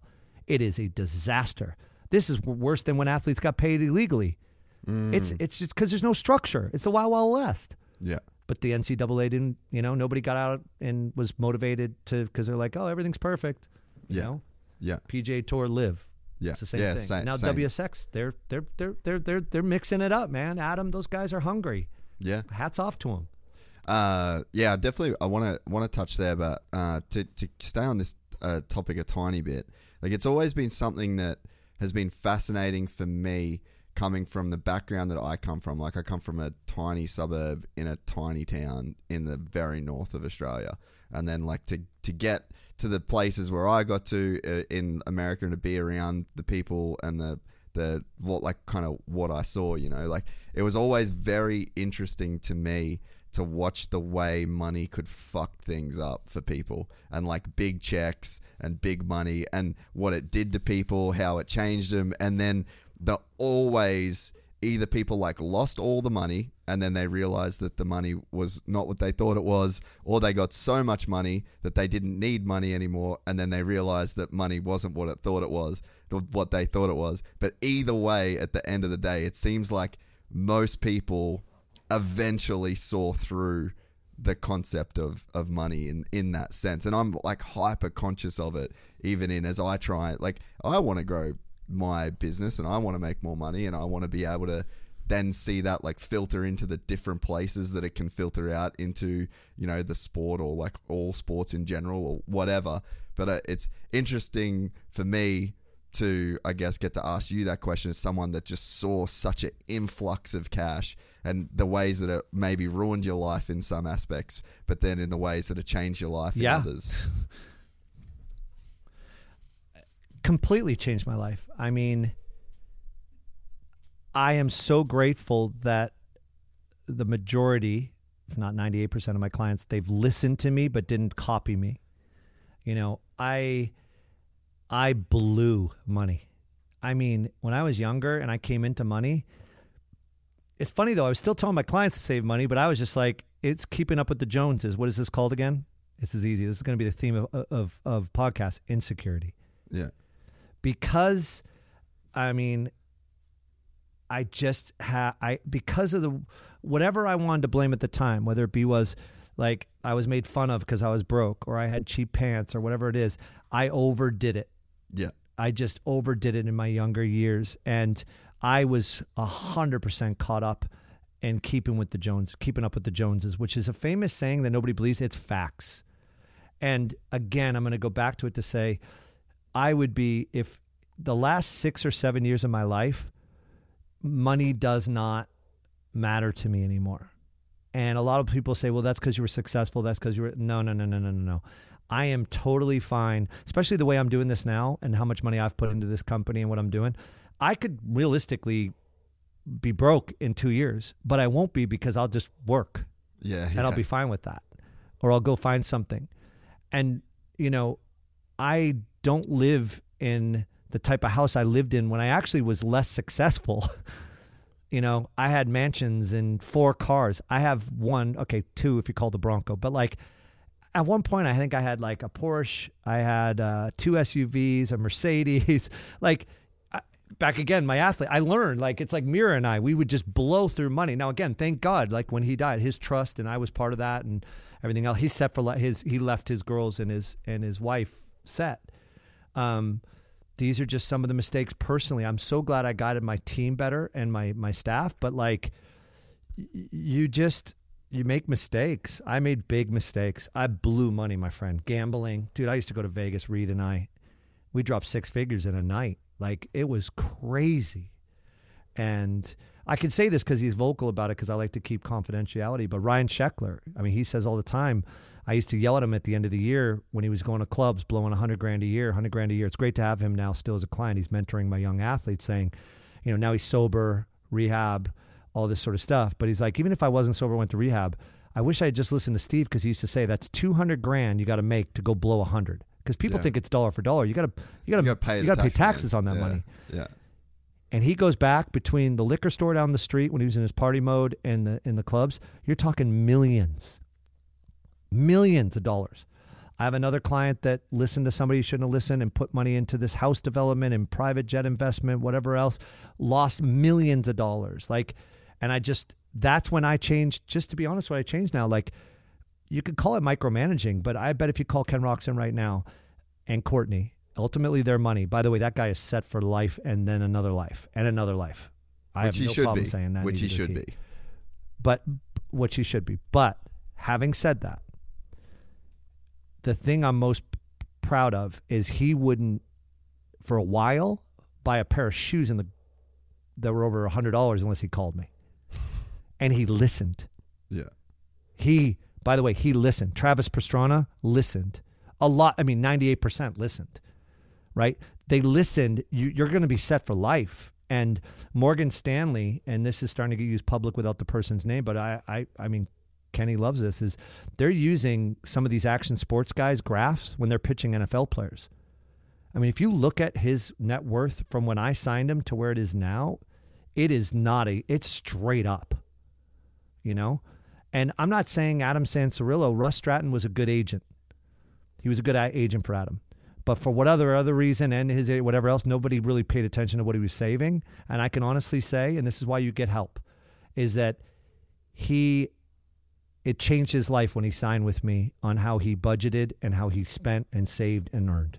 Mm. And I'm very proud. If I do nothing else for that, for my players and my athletes, is I just going to beg them not to make the mistakes I made. Yeah. Beg. And I can look him in the eye and say, I did this. Well, I got a client right now that's not even in sports, but it's a little bit of a gambling issue. And I'm sitting there going, man, I've lost you cannot do this. We always think we won. You don't win in gambling. Mm. So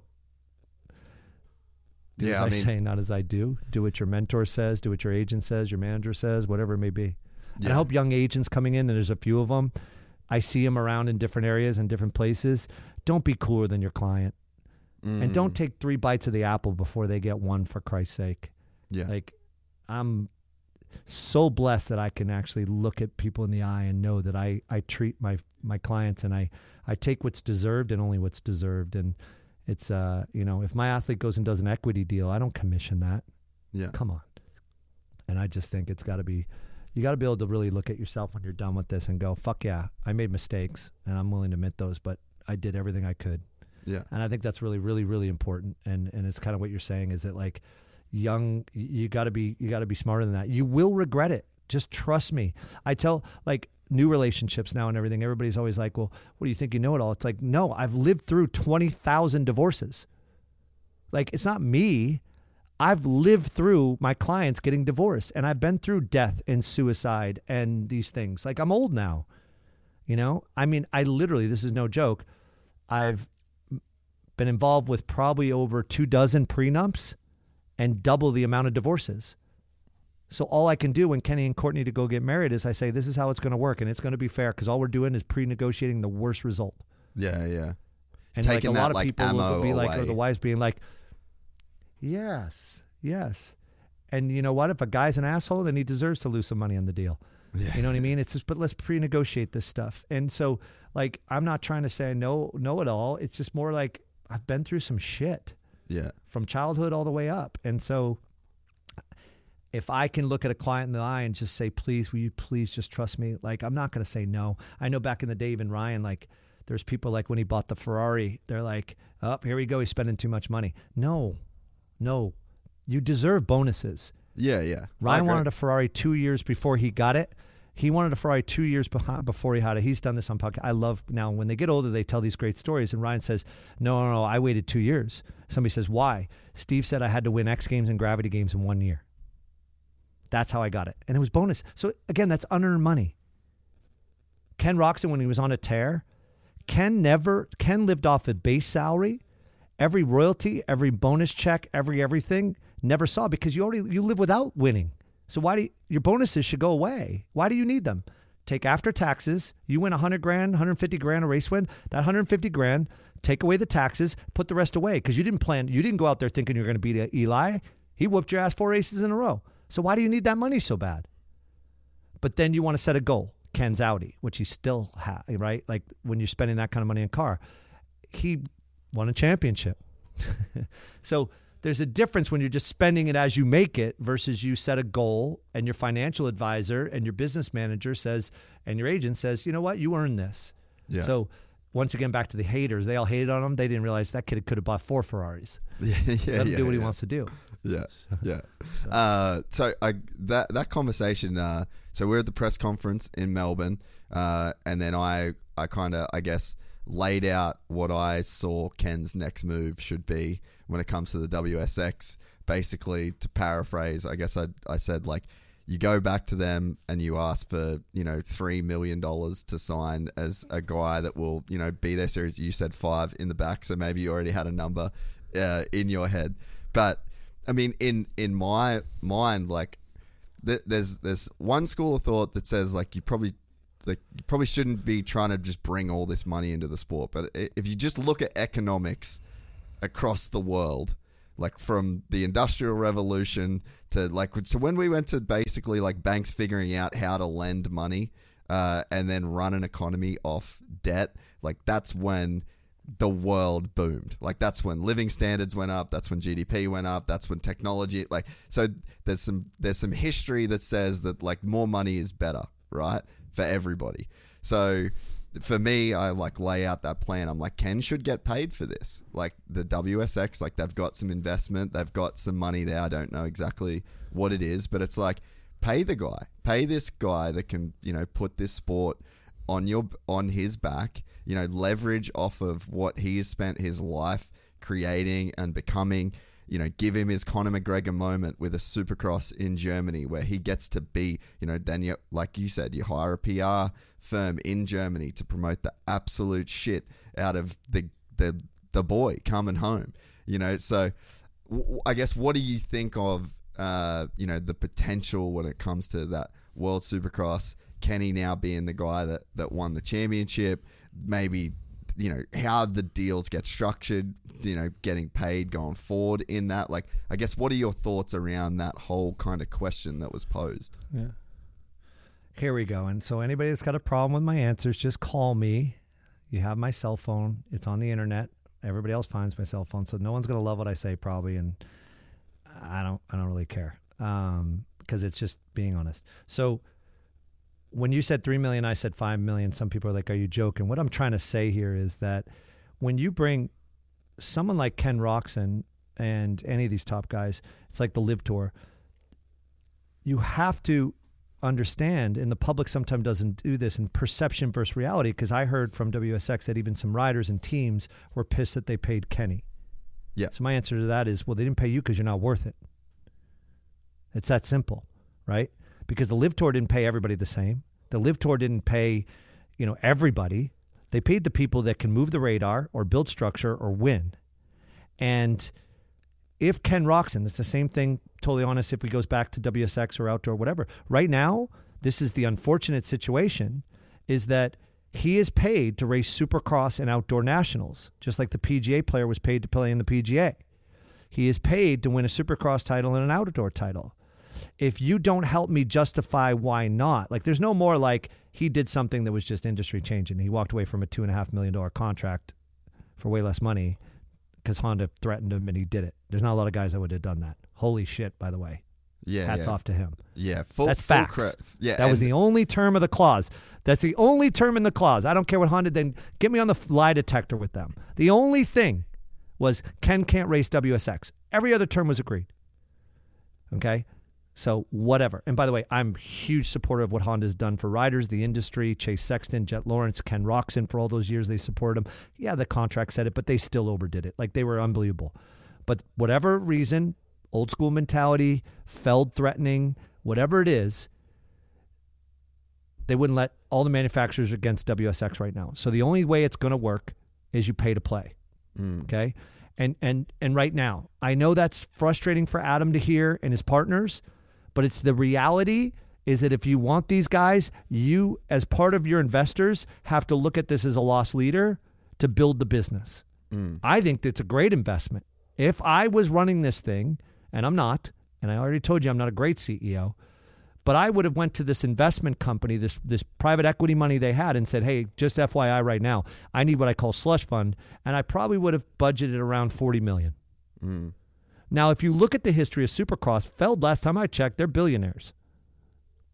They paid a lot of money for Supercross and Monster Truck. Last time I checked, it's paying pretty well, right? So there's obviously a business there, and I would argue that the Brazilian and the Brazil, Japan, whatever, you're going to do bigger numbers than you do in the States as you grow this thing. Indonesia, massive, bro. Oh, my God. Massive. And by the way, in Japan and in Japan and Indonesia and Brazil, even though it's a poor, you could actually charge a premium if you had the best riders. You could charge a premium. And no billionaire is a billionaire because they spend stupid money. You would have to show them.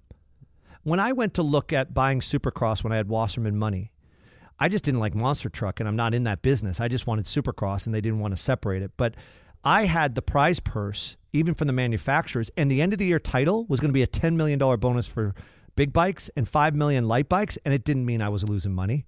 You're making an investment. Yeah. I'm losing money at the family. I'm losing my ass right now. You think I want to do this forever? No. But the plan is you see the future, and there's real EBITDA in this business or real profits. So good for Kenneth Feld and his family. Hell yeah, you bought it at a great time, and you've made your money. And so my point is, are we going to get there? And I want to be totally frank, too. I'm not asking the series, WSX, to come and pay my rider a flat fee just to show up. So also, if you're going to talk shit about what he gets paid or what he's going to get paid, ask. It's none of your business, but I'll give you details. One, if I am going to do this, the series has to win. So I'm going to give him name, image, likeness to Ken Roczen. I'm going to do a merch deal that's more. By the way, Feld isn't allowed to sell merch at Ken Roczen on site. Are you aware of that? No. You know why? Because they don't pay them that right. In the deal. Yeah. I don't need 10%, 4%, 15%. We'll do it ourselves. And by the way, we do a half-ass job, and he makes more money on his own website selling his own merch than he did when he was at Feld. But you know what? That's their business. You don't want to pay me fairly, call it a day. Where did I learn this? Music. Because in music, my musician gets 80% and the venue gets 20%. How am I only getting 10%? You're getting 90%. It's just not okay. Someday, hope they call me and change their mind. But Adam Sansarillo and Ken Roxon, as long as I control that ship, will not have merch on site. Not because I don't want to sell to the fans. Go to their website, buy their merch. But it's not fair. Yeah. It's lopsided, guys. So WSX, I want to give them the right to sell Ken, if there's a guaranteed payment to him, to one of their sponsors, so that I can elevate the... Look, I've told this to race teams and Feld forever. The best thing I learned from the NBA and everything else, I got the easiest job in the world, in that world. If you're a registered agent in the NBA, you go do a deal with the team, and the league and the team does everything else, including call you with all the corporate deals, because they own the rights to everything. It's called consolidation, makes it easier. In Supercross, if I bring a sponsor in, like I did years ago with Napster or Samsung, like I brought Factory Connection, the early brands deals, Dodge. They know what they like. Ram Dodge used to say it to me all the time. We sponsor a team, but then can't do anything, because in NASCAR, we all get a chance to be part of the series, right? It shouldn't be just Monster writing the check. There should be the Red Bull Cup, the Pepsi Cup, the Monster Cup. There's a way to figure it all out, and everybody wins.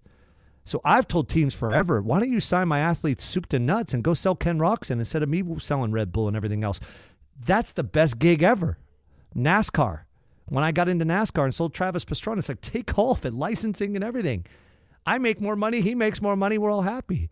But right now, there's nobody there that I trust to go sell my athlete. But WSX, they got a couple of good guys that are motivated to sell the athlete. So I said, all you're really doing is advancing me money. Because if I was sitting over there, you're going to go recoup it. Go sell my athlete. Go into Germany and go to 3 big brands in Germany and say, I got Ken Roxon, I can put you a logo on his jersey. Go to Deutsche Bank. I'm going to give you an appearance, name, image, likeness. Yeah. Go to Boost Mobile. Go to Peter and say, Peter, you're the title sponsor. You want the big hitter? What's another $1 million, Peter? You're already spending $5 million. What's $500,000, $400,000? I don't care what the number is. But right now it's fragmented. Peter's got to go to me to do a boost deal. He's got to go to the series to do a boost deal, and he's got to go to a team to do a boost deal. Just give him one number in a package. I would have liked to seen the guys come over to the teams a little bit more. I don't want to pick on them, but what I heard from from the industry was they came and did it more as a threat. You cannot threaten people. Yeah.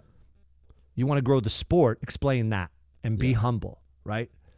First time our business ever went into China, what I listened from the Chinese was like, here comes big agency wanting to open because the Olympics are coming to China. So what I said, we should open the office after the Olympics, because we want to be in the business in Asia. Yeah. Listen, be humble. That's the street smarts that matter. Listen to people. Be a people person. So don't come over to the U.S. and be like, Supercross sucks, Feld sucks, this person sucks, and try to grow your sport. Come over and say, we're not there yet, but we'd like to globally help build this sport.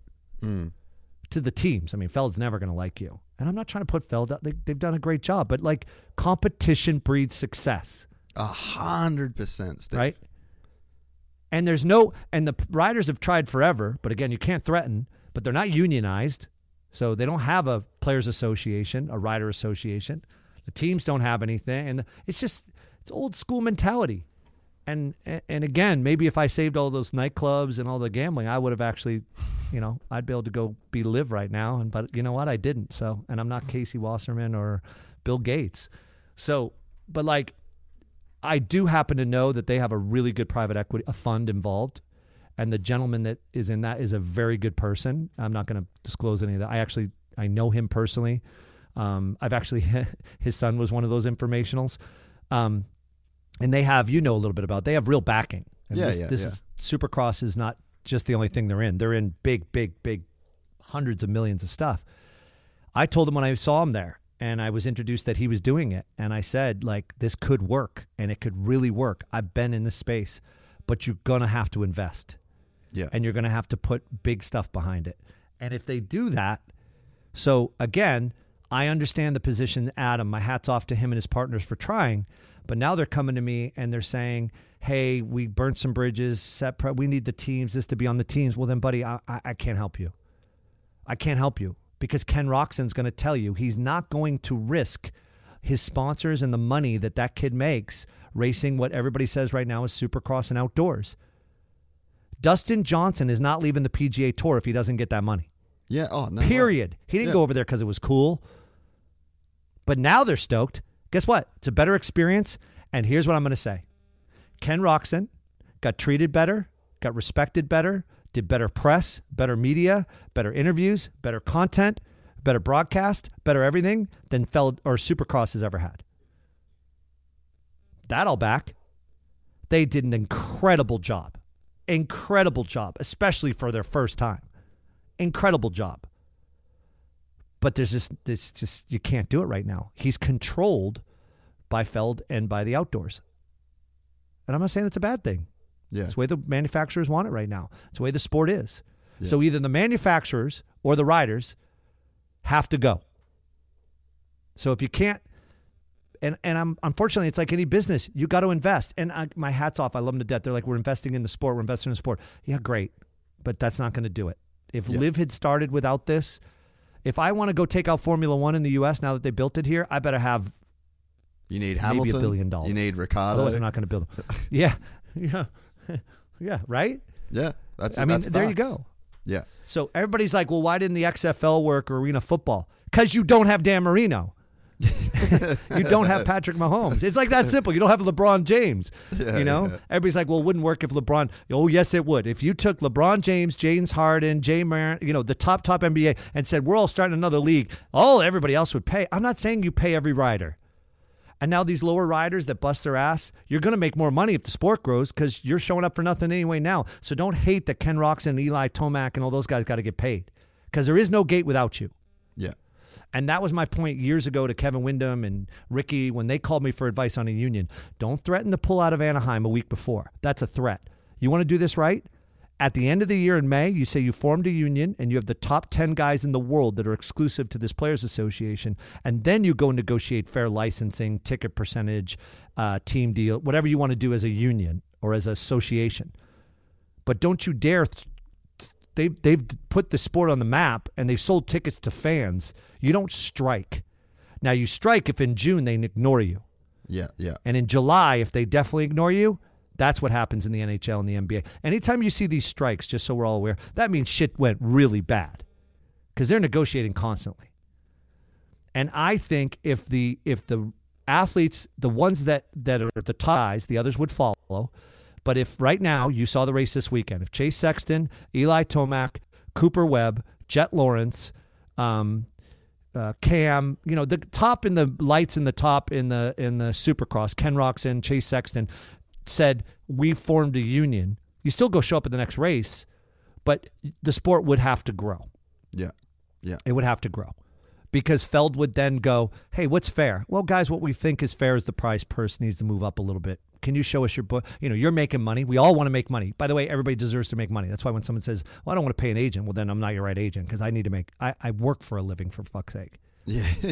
But you gotta organize. You can't be fragmented. There's a difference between being diversified and fragmented. We are a fragmented sport right now.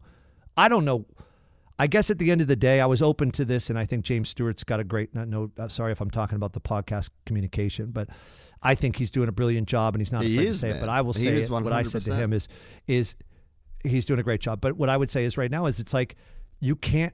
Feld has got everybody, and again. Utmost respect to the Feld family. They paid me to run commercials for them, and I got no problem saying it to their face. No one is challenging them to make a change big enough. Throwing a few new fireworks in and a DJ does not do anything. The prize purse has not changed enough. The licensing, splits and shares, they would still make money, and there's room to elevate, right? I mean, I'm just telling you right now that people that were represented by me when they did have Feld deals and ones that I inherited, they do get, let's just say some of my guys have gotten double the royalty than the guy that won the championship all year, years ago. Because I asked, and I said, I'm either pulling out, and they said, okay, well, we have some wiggle room. You got wiggle room for everybody. It's just fair. Back to the NCAA. It's going to take that. Like now, all the NIL, now college players, if you had just given college players, especially in the sport like a football, basketball, football especially, the largest sport in America, there's not a bigger audience than college football. Give them a 10% of jersey sales. Give them 5% of ticket sales. You would have had enough money. You would have never had this now that you're dealing with these collectives and these all these crazy deals. Players entering the transfer pool just to see how much money they can get and all that stuff instead of worrying about winning. Yeah, instead of worrying about just like doing their job. Yeah. So that's what it's going to take. So WSX, I'm hoping they're listening, and the private equity guys missing it, the fund, go dump more money in and you can win, because they will come. And if they don't, then the riders are foolish, right? I mean, at some point. And are they all going to come? No, but I'm willing to bet the right ones that can move the radar right now. Something I said to Kenny the other day is I said, unfortunate thing is if you decide to do this next year or like what you did last year, you're actually not going to see the ultimate result of this. It's the kid that's 7 years old right now. Yeah. That'll benefit from the change you made, right? When Michael Jordan said, I wanted ownership, or I wanted... all these things happen when someone finally makes a statement or says no in life, right? Ken Roczen gave me that power when I was negotiating this deal, when I felt like, why does a baseball player get a guaranteed $300 million contract, gets hit in the face with a fastball?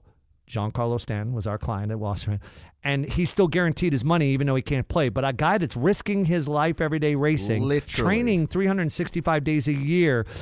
By the way, does he have the time off of any other player in any other sport? I mean, these guys go year-round. They get a couple weeks off a year.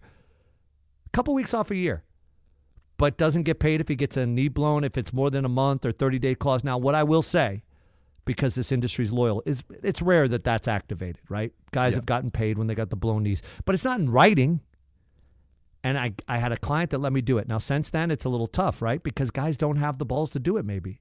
Or maybe the agent doesn't or whatever else. You know? Jet Lawrence can change the sport. I hope him and Lucas do. Yeah. Grow a set, Lawrence. Lucas. Yeah. You can change the sport with certain guys. Yeah. No, I completely agree.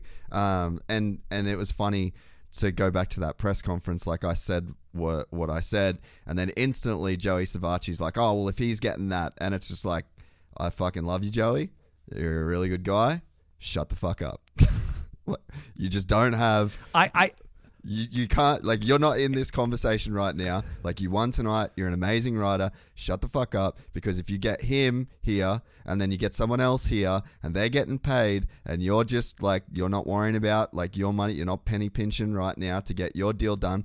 If this works and you're the guy that wins here, you win too. And there has to be, like, Brayton and I were having a chat. And it was on the finish line, actually, like after the races. And we were talking about, you know, how this thing can work and like what would it take. And I basically said to him what I said in the press conference. And then he's like, dude, you're so right. And like, I shouldn't get paid that money. He's like, no one gives a fuck about me. Like, I'm an old dude. Like, people need to accept that they're going to have to pay to play. They're going to have to pay these guys to come over here. And for Kenny, he needs to realize that, like, he might get a couple good years out of it, but you're right. Like, he's laying the foundation for the kids that are coming up, and he's creating, like, the thing that I loved about World Supercross was that was 40 guys that had a job through the last 3-4 months of the year, and that was guys like Phil Nicoletti that they're not making the crazy cash out of the sport that they should be, and they're taking the same risk. Like, not everybody should be on the same They would pay make scale. same. So that was, and not to interrupt you, that's a Joey example. If they will make more money though if this happens, 100%, right? It's like everybody's asking me why aren't all the players going to PGA? Actually, this is factual. Ken Roczen's like a Dustin Johnson. These other guys, they've already made great money in the sport. Kenny has, Eli has. Yeah. Now they can make a difference. They see that, and they're getting a shitload of money. But they also know that they're not going to win on the tour anymore that long and that sort of stuff. Roczen's very realistic to realize he's near the latter part of his career. He sees these kids coming up, or he sees Chase, and he sees all this, right? So he's looking at it like Dustin Johnson, and all those players. We have a young golfer on the PGA Tour. The number, he's not worth what Dustin is, but the number would have to be close. Why? Because actually, and this is what I would say why Feld can benefit from this, is he's so young. Because the PGA Tour pays you well, LIV is still a risk. Kenny can take the risk at WSX. A guy like Jet Lawrence probably can't right now because Jet Lawrence can play in this game for 20 more years, right? Kenny could take the risk. So the big guys are the ones that have to go to WSX right now, or Feld steps up and then there's a bidding, whatever. But like if you look at it, I look at it very different. We would have some players in the PGA Tour right now that if they came to me, I say, heck yeah, go for even less. Because they're at the latter part of their career and they're not winning, but they're big enough and LIV needs them, right? Just like WSX needs them. But like if you're 25 years old on the tour and you can win, You got 30 years you can make money on PGA, and it's not going anywhere. Live might, remember, the billionaires might get sick of wasting money. I don't know. So they might change it and just like, we're not paying anymore. So there's a bigger risk. There's no risk for Dustin. He was on the Swan. He could win, but he's on the Swan song, right? I'm just using him as I don't mean to pick He's done it all. Friend. No, he's done it all. Right, he's done it all. Money, right? He's won majors. He's ticked the boxes in that. Right. And I think that Kenny, Eli, Ando, Barsha, like there's a generation of guys. Cooper Webb, Ryan Dungey, all of them could make a huge difference, get paid what they do deserve, because they will lose money by doing this, but they can afford it. And then, high tides raise all ships. Yeah. Right? So Joey Savacci will get, and by him saying that comment, I agree with you. You're not insulting him. It's there's a combination that looks into this. There's analytics. Sean O'Malley said it on his thing. He wasn't even the main card, but the UFC does a good job. They could tell that he helped that pay-per-view, not the main card. That's popularity. Yeah. Okay? Ken Roxon. So we're not going to go into numbers, but we all know he didn't commit to Paris till last minute, right? Let's just say they had a lot of tickets to sell. And he got paid a number that was really good number. But guess what? He sold tickets. Yeah. And no offense, Joey, you're not going to sell 4,000 tickets in 24 hours or 2,000 tickets or 500 tickets. Or I shouldn't be picking on. These are all unbelievable humans, by the way. The fact that Joey can do what he's doing is incredible athlete. So, but you're not Tiger Woods. Right? It's just like there's only select few. And that's why when everybody gives me shit when back in the day I used to vent about, well, what about LeBron James and Kobe Bryant? They didn't go to college and they played in the, why do you think these kids should finish high school before they can turn pro in Supercross and motocross? I said, well, I could list a million things because when I signed Josh Lichtel and Josh Hill when they were coming up, they didn't even know what a checking account was. So let's forget about it. But let's just say in general, I can give you a lot of reasons. More importantly, it's called maturity, strength, maturity, and ability. Okay.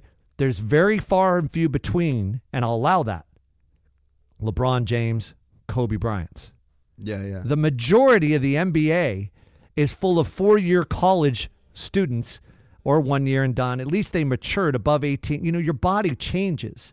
The NFL, you got to go 3 years of college before you can go in. Part of that is injury. It's size. You mature a lot. I tell my son as a freshman in high school, don't get worried about size. Your arm, your brain, and everything else. He's a quarterback because you are going to be a different human. When you're a junior, 14 to 18, your body changes tremendously. 16 to 22. And so what I say, why I'm saying this, Travis Pastrana, Chad Reed, James Stewart, Ricky Carmichael, they're LeBron. That's go and turn pro when you're outliers. 15 for all I care. You're going to smoke everybody. They're outliers. But I think there would be a Brock Purdy or a Steph Curry or whatever if I think a lot of those guys were not the same. Josh Allen wasn't the same football player when he was in high school. I mean, J.J. Watt will tell you, he didn't start in high school. Arguably one of the best players of all time. Yeah. It's maturity and size. By the way, not only how to handle money and pressure and everything else, but like you're different than when you are 16, like when Davey Millsaps turned pro and Josh Lichtel and Josh Hill and all that. You're a different human when you're 20. So my only point was high school diploma or 18 years old or something, because, and it's more so to protect like even the amateurs. I think that's a summer. Like if you're a best basketball player 10 years ago or whatever, even LeBron, you went to high school still. You did all your training in the off season or after school, whatever. These amateur kids at 9 years old quitting everything and going to travel the world in an RV. Man, again, I'm not your parent, but that's a lot. Yeah. That's a lot. Yeah. But you know who puts the pressure on them? The manufacturers in the sport. Because if the manufacturers said, hey, no, go to AAU, you're in a special circumstance, just like high school basketball player, if you're a freak or a football player, you get a few privileges, but you still go to school. Yeah. The best 5-star or the best AAU player, they still go to high school. You got to maintain, Yeah. But we don't. And I just don't understand that. I know Davey Coombs believes in that. I mean, talk about an educated guy and some others, but again, I'm venting. I'll stop. No. It's a super cool conversation. And I mean, I'm super excited for WSX and what they're bringing to the table. I know that for them to succeed, they need the bigger guys, and to get the bigger guys, they're gonna have to pay the cash. the model that they've chosen to go with maybe isn't the right model either now, like just thinking about it, like after some time, I think maybe the teams, just because the teams is going to stop getting the riders, and I think that they need the riders. But then it was such a bummer to watch how fragmented, I mean, you can go back to, I'm pretty sure it's one meeting that you're talking about where like shit really went fucking south between like WSX and the rest of the industry, and it's like I wish that didn't happen. I do too. I think it was a few meetings with the teams. Yeah. From what Yamaha told me and KTM and Honda, I won't say who or whatever, but the way they told me the meeting went, and there's two sides to every story, but even Adam has said like, yeah, I just think we all wish those didn't happen the way they did. And maybe it was a different presentation, or maybe it was, we're not trying to take people out. This is where we'd like to grow or take the sport and elevate the sport. Because again, I wouldn't have gone to Feld. That is your competitor. But I would have gone to the riders and the teams together. I would have taken Roger DeCosta, Cooper Webb, Brandon Wilson, Honda, and Ken Roxon and Chase Sexton. I would have taken them and presented to them that way. And I would have said it humbly, like, we're trying to grow the sport. We're trying to challenge the sport. Here's what we see. Because it could be a global sport, right? I'm not an old schooler, so I still can't figure out outdoors, but God bless Wardy, all those people that are diehard, everybody, I got to respect them. They're fucking incredible Ironman athletes. But it's not as big as Supercross has, potentially globally.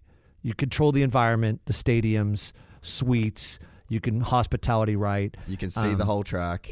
Outdoors is incredible as a fan, but like I remember years ago, I brought a corporate company, and the woman, it opened up at Hangtown in the rain, and she put her $500 fucking slipper into the mud, and it pulled off and lost it.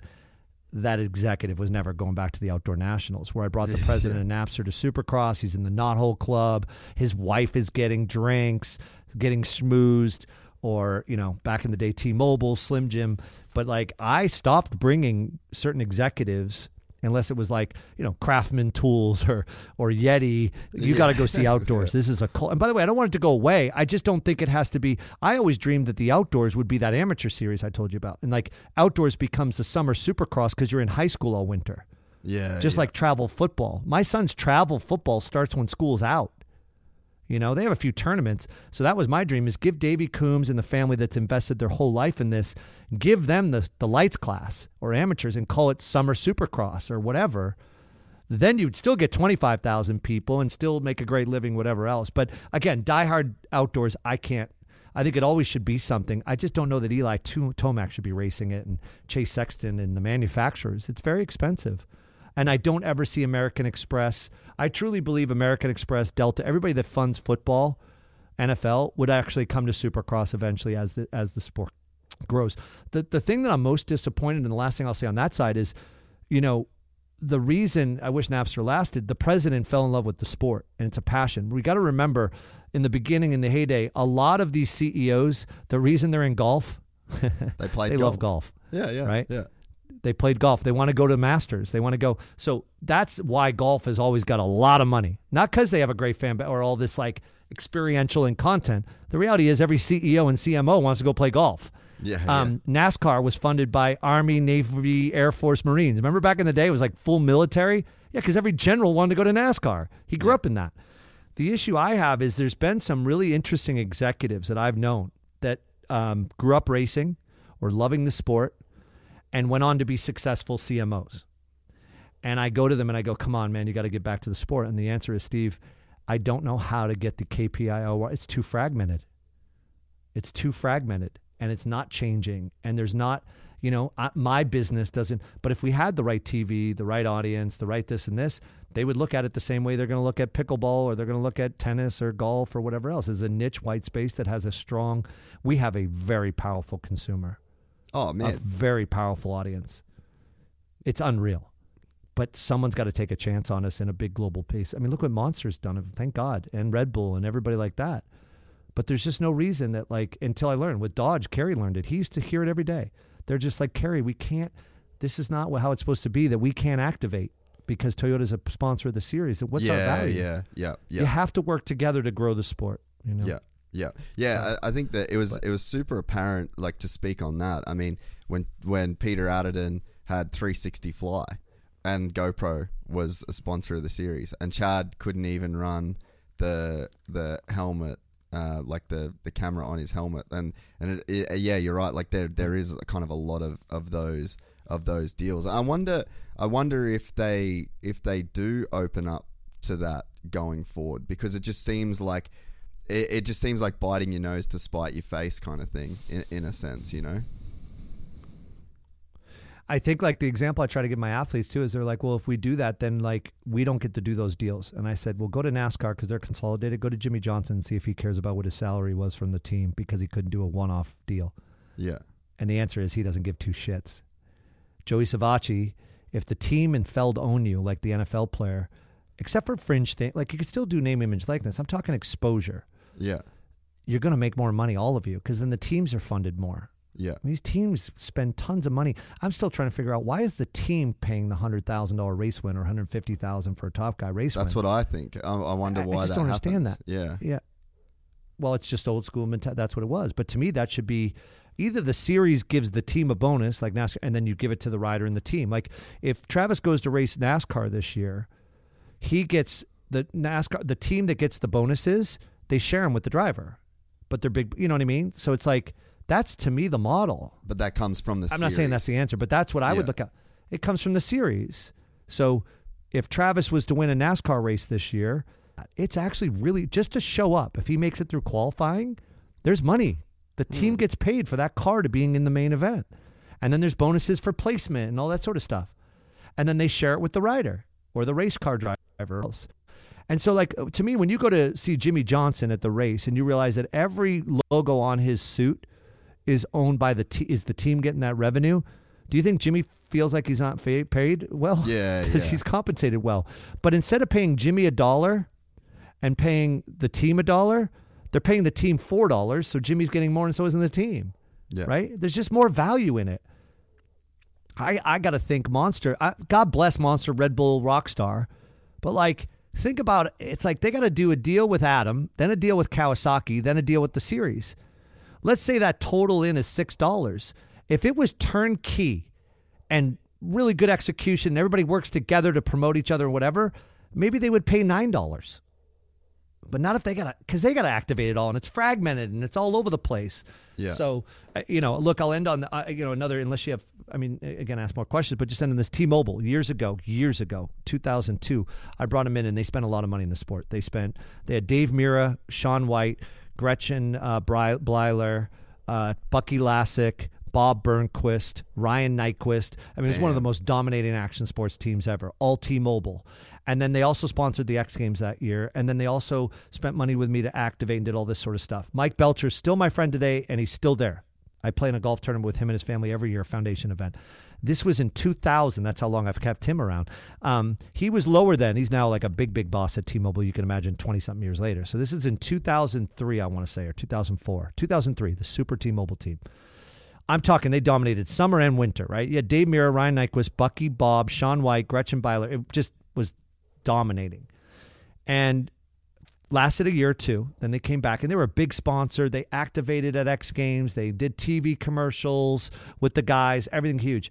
And they left, and I came to them and I said, and we were still their consulting agency also at Wasserman, and they ended up spending a shit ton of money the following year in the NBA. And Mike said to me, I said, why? What did I do wrong? I thought we did something great. He goes, Steve, it was so fragmented. I couldn't tell which way. It's like we had to pay more money to X Games in order to show the logo and this and that, and then this thing over here, and then we had to do this to activate. I read a check to the NBA, and it's just done. They even tell me what player to pay half the time. It's like I don't have all this fragmentation. And again, it's not always perfect. Sure, they have to go get the athlete to T-Mobile, but it's just easier. They know the rights, let's just say, right? Yeah. And, again, I just think that WSX, they are on the right track, is that if they could get this going right, because they want to take care of the teams and and share everything. But in order to get there, we got to get some kings over there. Yeah. We just have to. Yeah. You got to get, or if not, then it's just going to take longer. They'll have to build the series and find the next Jet Lawrence and don't let him leave Australia. Find the next Chad Reed. Find the next Ken Roxon. So that's another approach, but you might spend, what is Supercross on 50 years? Yeah. So yeah. you might spend some time It's and not- more it's money. not the I just move. think you spend more money, more time. Yeah, it's not the move. But again, it's not my business and I'm not writing the check. So here I am, you and I both, we're talking without our wallet, right? Yeah. So, but what I did, I just to be transparent, I want all the agents to know this and all the other people in the industry is that if Ken was to do it, it's not just pay to play. I want to be fair, just like Live. It's a team. You have equity.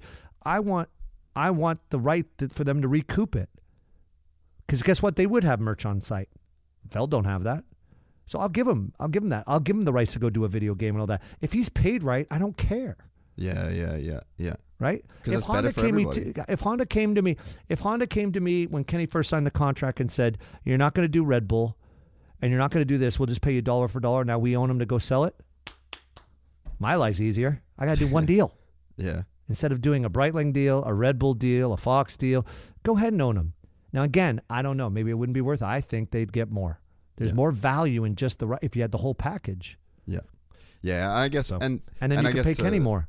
Yeah, and I guess to bookend it too, like I think there was a bit of a narrative. Like I was definitely excited about WSX, and I was excited about more Supercross, and like what I was excited about was to have 40 dudes with jobs that are riders that don't, that they just don't make that much money, and to go to these new places and to see these new fans, and for a chance for like, dude, craziest off season ever. Like Kenny's free agency. I mean, we don't even have time to talk about it now, but Kenny's free agency was just one of the most like brilliant things that I think has happened in the sport in fucking 15 We owned years. the internet. Bro, for real. And Kenny wasn't even trying. Nobody talked about Eli. Poor Eli. The guy whooped everybody's ass and nobody talked about him. Yeah. Dude, and Kenny, like, for talking to Kenny a bunch after it, he was like, dude, I just was being myself. Like, none of this was a plan. I didn't think the whole free agency thing would be like a storyline. Now, I mean, dude, talk about a guy. Like, for me, I'm in the business of telling stories. That's my job. I got to look for stories that are out there, and then I got to get the people on, and then I have to explore the stories that I think are worth telling that can like elevate the sport, right? Fucking Ken Roczen this year, just give us everything. Like the free agency, he dumped HRC. I actually initially thought, okay, they've probably... Motocross is off the table. They're probably just halving his deal. He probably gets like $500,000 and is going to WSX because they're paying him $350, and then the sponsors. He's coming out on top. I didn't know that he walked away from a $1 million plus deal. Like that's fucking crazy. That's $1 million? No. Multi-million-dollar per year. It's insane. But multi-million-dollar. But look what came out of that. He won the world title. Arguably. Yeah. Well, I mean, I don't. And by agree. the way, look at Honda; they're fine too. They got Chase Sexton and Jet Lawrence. I'm not mad at them. They made a business decision. Yeah, and but I think Kenny's happier. Yeah, and I mean, we won in the sense that we got to watch this like crazy off season with this guy that years gone past. Like people have made so. There's been so many views collected. There's been so many reels watched of people just shitting on Ken Roczen. And it's like a couple years ago, you'd go back and you'd think like his career is done. And he had maybe one of the gnarliest years of his life last year in terms of like publicity, growing a fan base, his impact on the sport. I mean, he goes and wins the WSX, which by the way, I think you have to call a world championship. It was racing multiple continents. Didn't have the races that you would expect, but it's like, what else do you call it? Is it the interim world championship? I think we all just have to be like, right, it's the world championship. But anyway, it's like he does that. He beats Eli at Paris, and then he goes and he rides every single brand of motorcycle, lights up the internet, gets people so excited for Supercross in 2023, gives a complete new life to a manufacturer that was dead in the water.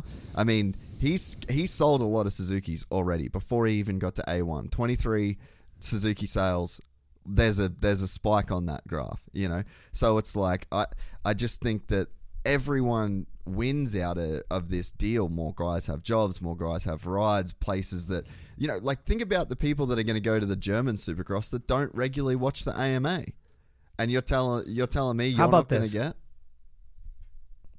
How about this? Because and I do give Kenny credit, Courtney credit, you credit for saying it. It all happens for a reason. But let's just think about what we said, by the way, it wasn't long ago that I told Courtney and Ken, and Courtney then brought it back to me later, is that I've envisioned, again, this is being in other worlds now too, but you just used the word very key, free agency, right? A lot of people right now are questioning, where's James Harden going? He's playing for a team, and they're saying that because it's called there's a time, just like football, it's free agency. We created the first time ever free agency by default, like it wasn't perfectly ran, but you want to grow this sport. But the problem is there's no time off. But this is what I'm getting to, is that if you had a little bit of a gap in the offseason, can you imagine if Yamaha can call, if Cowie can call Yamaha and say, we want to, or call Eli and we call your agent and you're in free agency, we want to buy back your contract? Yeah. Be pretty cool. Yeah. Right?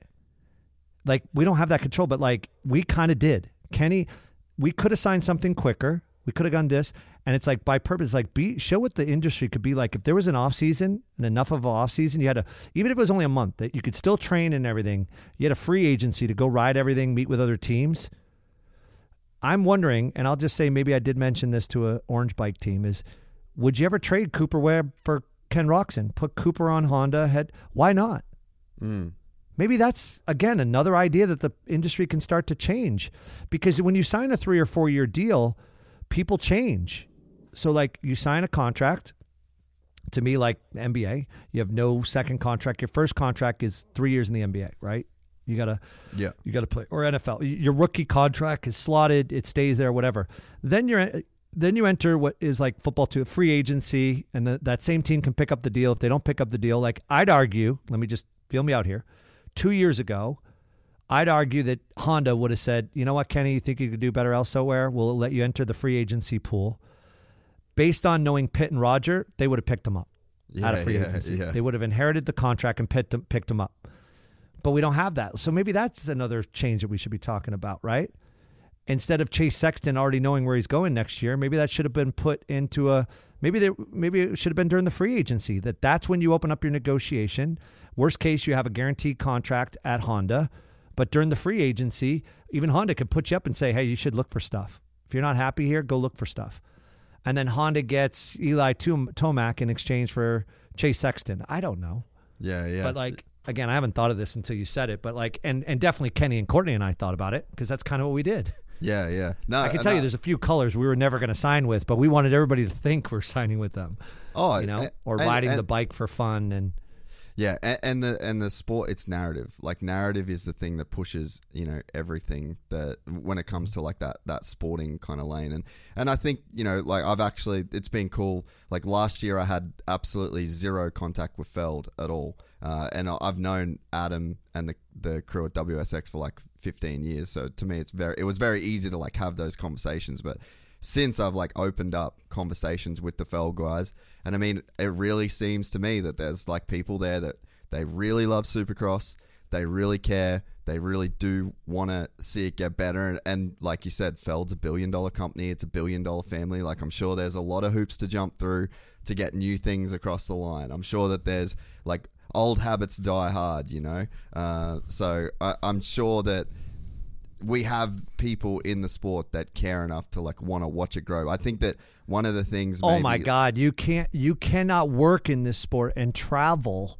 Yeah. As much as Roger DaCosta and Keith and Todd Gendro and Dave Prater, Prater and Mike, yeah. And all the way down. Prater, I mean, you cannot do this job unless you love this sport. Yeah. Davey Coombs. Yeah. My God, that guy's been grinding. He don't need the money. Yeah.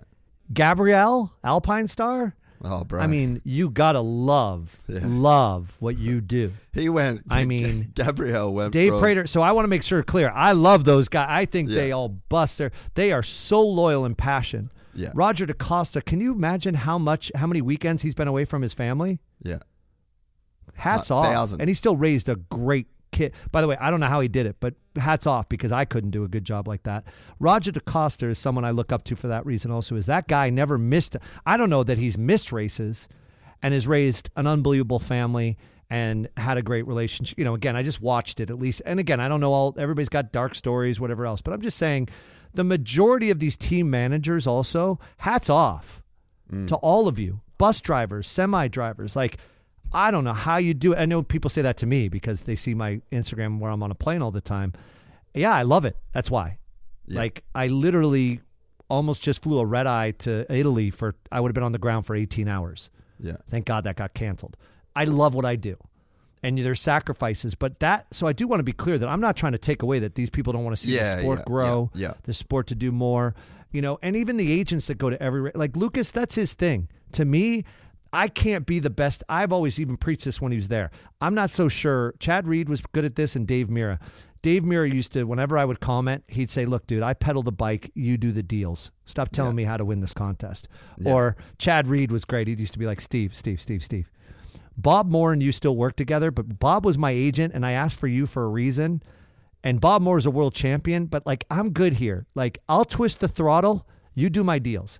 Well, that's the thing is I don't know what an agent in motocross and supercross does. This is look, Lucas busts his ass, Beeks busts his ass, Hollywood, all these other agents. I just, for years after doing it with Travis, realized that like, I don't know why I have to go to every race. I'm not doing the deals there.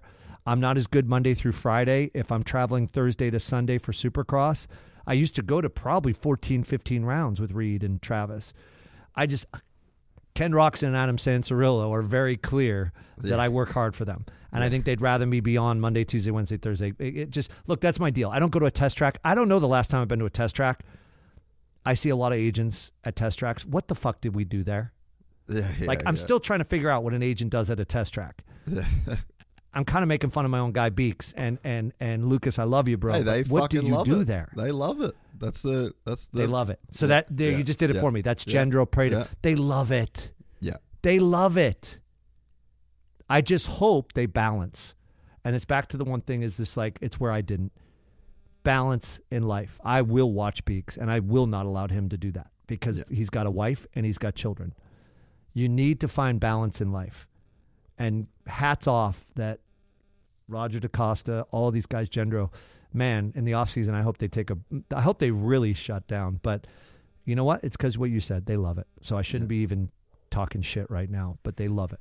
Yeah, and it's hard. I think that's sort of the point I guess I was trying to make. And maybe I didn't do a good enough job of that last year. Like I was kind of just get on my shit and get on my rants and try and get the messaging across that that I think like helps lift the sport, But it's like, we've got people that really, really do care. They really do love it. And I want to see it grow. And I think that you have to have these conversations where you challenge the way that things are currently done, and you challenge the old ideas, and you challenge the old people that are able to pull certain strings in the sport. Because without those kind of conversations and without poking the bear, in a sense, it's like, you're really not going to be able to wake it up.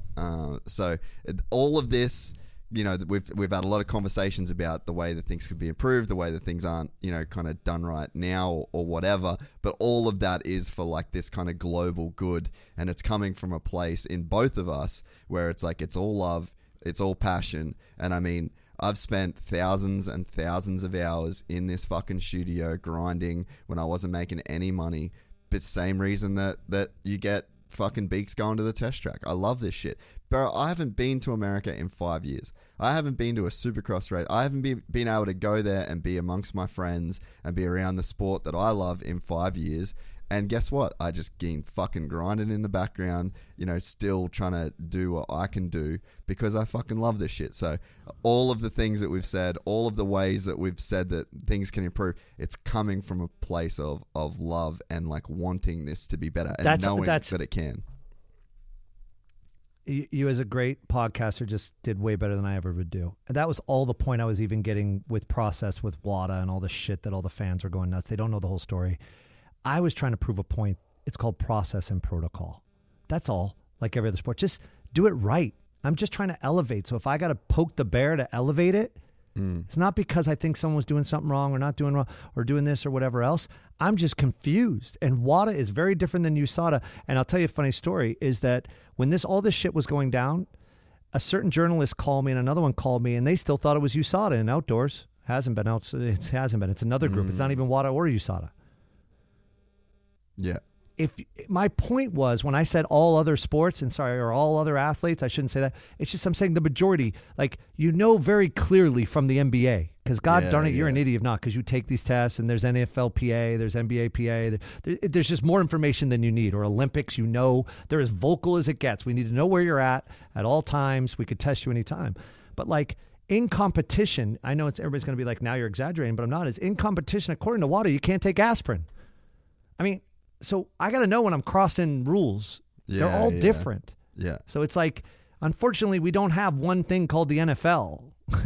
So it's more just I'm trying to prove a point that you can't show up in Cardiff and have one set of rules and not, and everything's fine. It's exhibition or whatever else. I'm not blaming anybody. It's what I told Adam. It's like, make me the bad guy. I'm just trying to teach a lesson here and call me an asshole, call me wrong for doing it. Yeah. I just want things to get better. And it's just, you nailed it on the head, is that like, I'm not trying to be I love these people in this sport.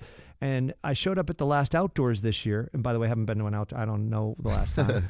And I showed up at the last Outdoors. I wanted to support some people and come say hi and whatever else. And a guy I really respect at Monster and knows I work with them in music and other stuff is like, holy shit. I know he's joking. He's blessing, like, this guy's at an outdoor national and he's blessing our presidents, whatever. I actually laughed with him. We joked about it, whatever. But what he doesn't know is behind the scenes, I was working harder in motocross, supercross on some stuff in the off season than any other multi-million-dollar music, any other artist. It's just, I can do that work without being at the races. Yeah, yeah. But it's just getting to your point. It's perception versus reality. I didn't leave like he was being joking like, oh, the guy, he's now off, like music and NBA and all that. No, I love this space. And frankly, it's what I respect Wasserman. They will always, Casey remembers what built that business, which was mostly motorsports. In action sports, sorry. Like, remember, our highest paid client for many, many years was Ken Block, Travis Pastrana, Chad Reed, because NBA and all that was new to them, right? Yeah. When I came in, Casey wasn't doing mainstream. He was doing consulting. He just started too. So, I respect how much he still invests in that and always will, and allows Lucas, Travis Clark, that whole gang. And I know I will at the family. I will always support surf, skate, snow, motocross. But if we're honest, that person at Monster's right, There's a lot of money. There's just, these sports have grown, or this music industry's grown. And unfortunately, it's like Groundhog's Day in action sports right now. It's sad. Yeah. We all want these guys to elevate.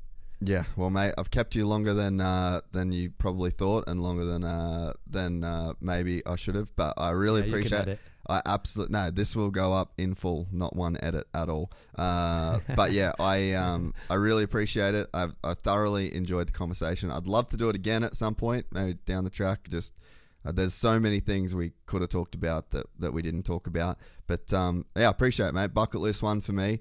And I really, really, really enjoyed it. I hope you enjoyed it as well.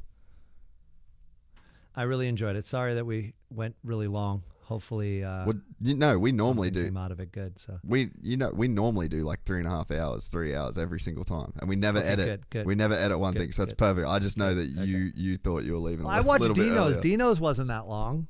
Yeah, I watched Dean's. He's funny as shit. That wasn't 3.5 hours. Yeah, it was. No, I watched it. I can't. Oh, maybe because I did it in pieces. That's the thing. I was driving. Yeah, no. So you're right. Maybe it was because I can't. I have ADHD. I can't do that. It's like the Sean O'Malley one. It's like when I see it, he'll probably be like, "Oh, you like that podcast?" It's like, no, I watch from 15. I watch the good parts and then watch the because I want to hear, what I want to hear about. So I have my assistant go, okay, at minute 15, he talks about his old agents and money and deals. Okay, I want to go right to that. But Dean's his personality. I loved his. He's so funny, and a lot of the guests you have. So thanks again. I appreciate it. Oh, by the way, you're not here, but I brought you a family T-shirt. Oh, thank you so much. I'll leave this here for you. They could ship it to you. Epic, it's mate. Kind of a selfish plug. No. I want you to wear it when you have Lucas. When you have Lucas on, I want you to wear this. Oh, dude, I will happily and proudly wear that T-shirt when Lucas is on. That's awesome. Right. No, thanks so much, mate. You're a legend, and I really appreciate it. I appreciate the words. Thank you. See you, brother. All right, that's it. Thanks so much for listening to the podcast.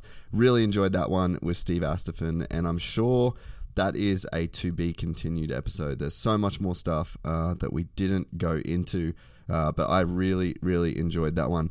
Once again, there is a member feed of this podcast that comes out on the day that we record the show, so you don't have to wait for us to do our regular posting schedule for the platforms like YouTube and Instagram.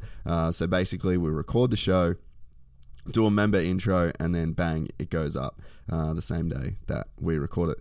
It's been quite a enjoyable process, if I'm honest. One of the things that I guess it always frustrated me a little bit was just how long a podcast lingered unedited and unposted in between when we recorded it to when it actually went up. And it's very liberating, and it makes me feel like a load's been lifted off my shoulders, in a sense, to just be able to record it and post it for the people that really want to listen to these as we do them, and then we just get on with the with all of the editing and subtitles and ads and all the rest of the stuff that we have to do to put them up on those platforms. So not just that, I'm also enjoying just the fact that we can be a little bit more creative on the website with thumbnails. We don't have to do clickbait. Like, we can just kind of post the content in its raw form. And it's also a place for us to be able to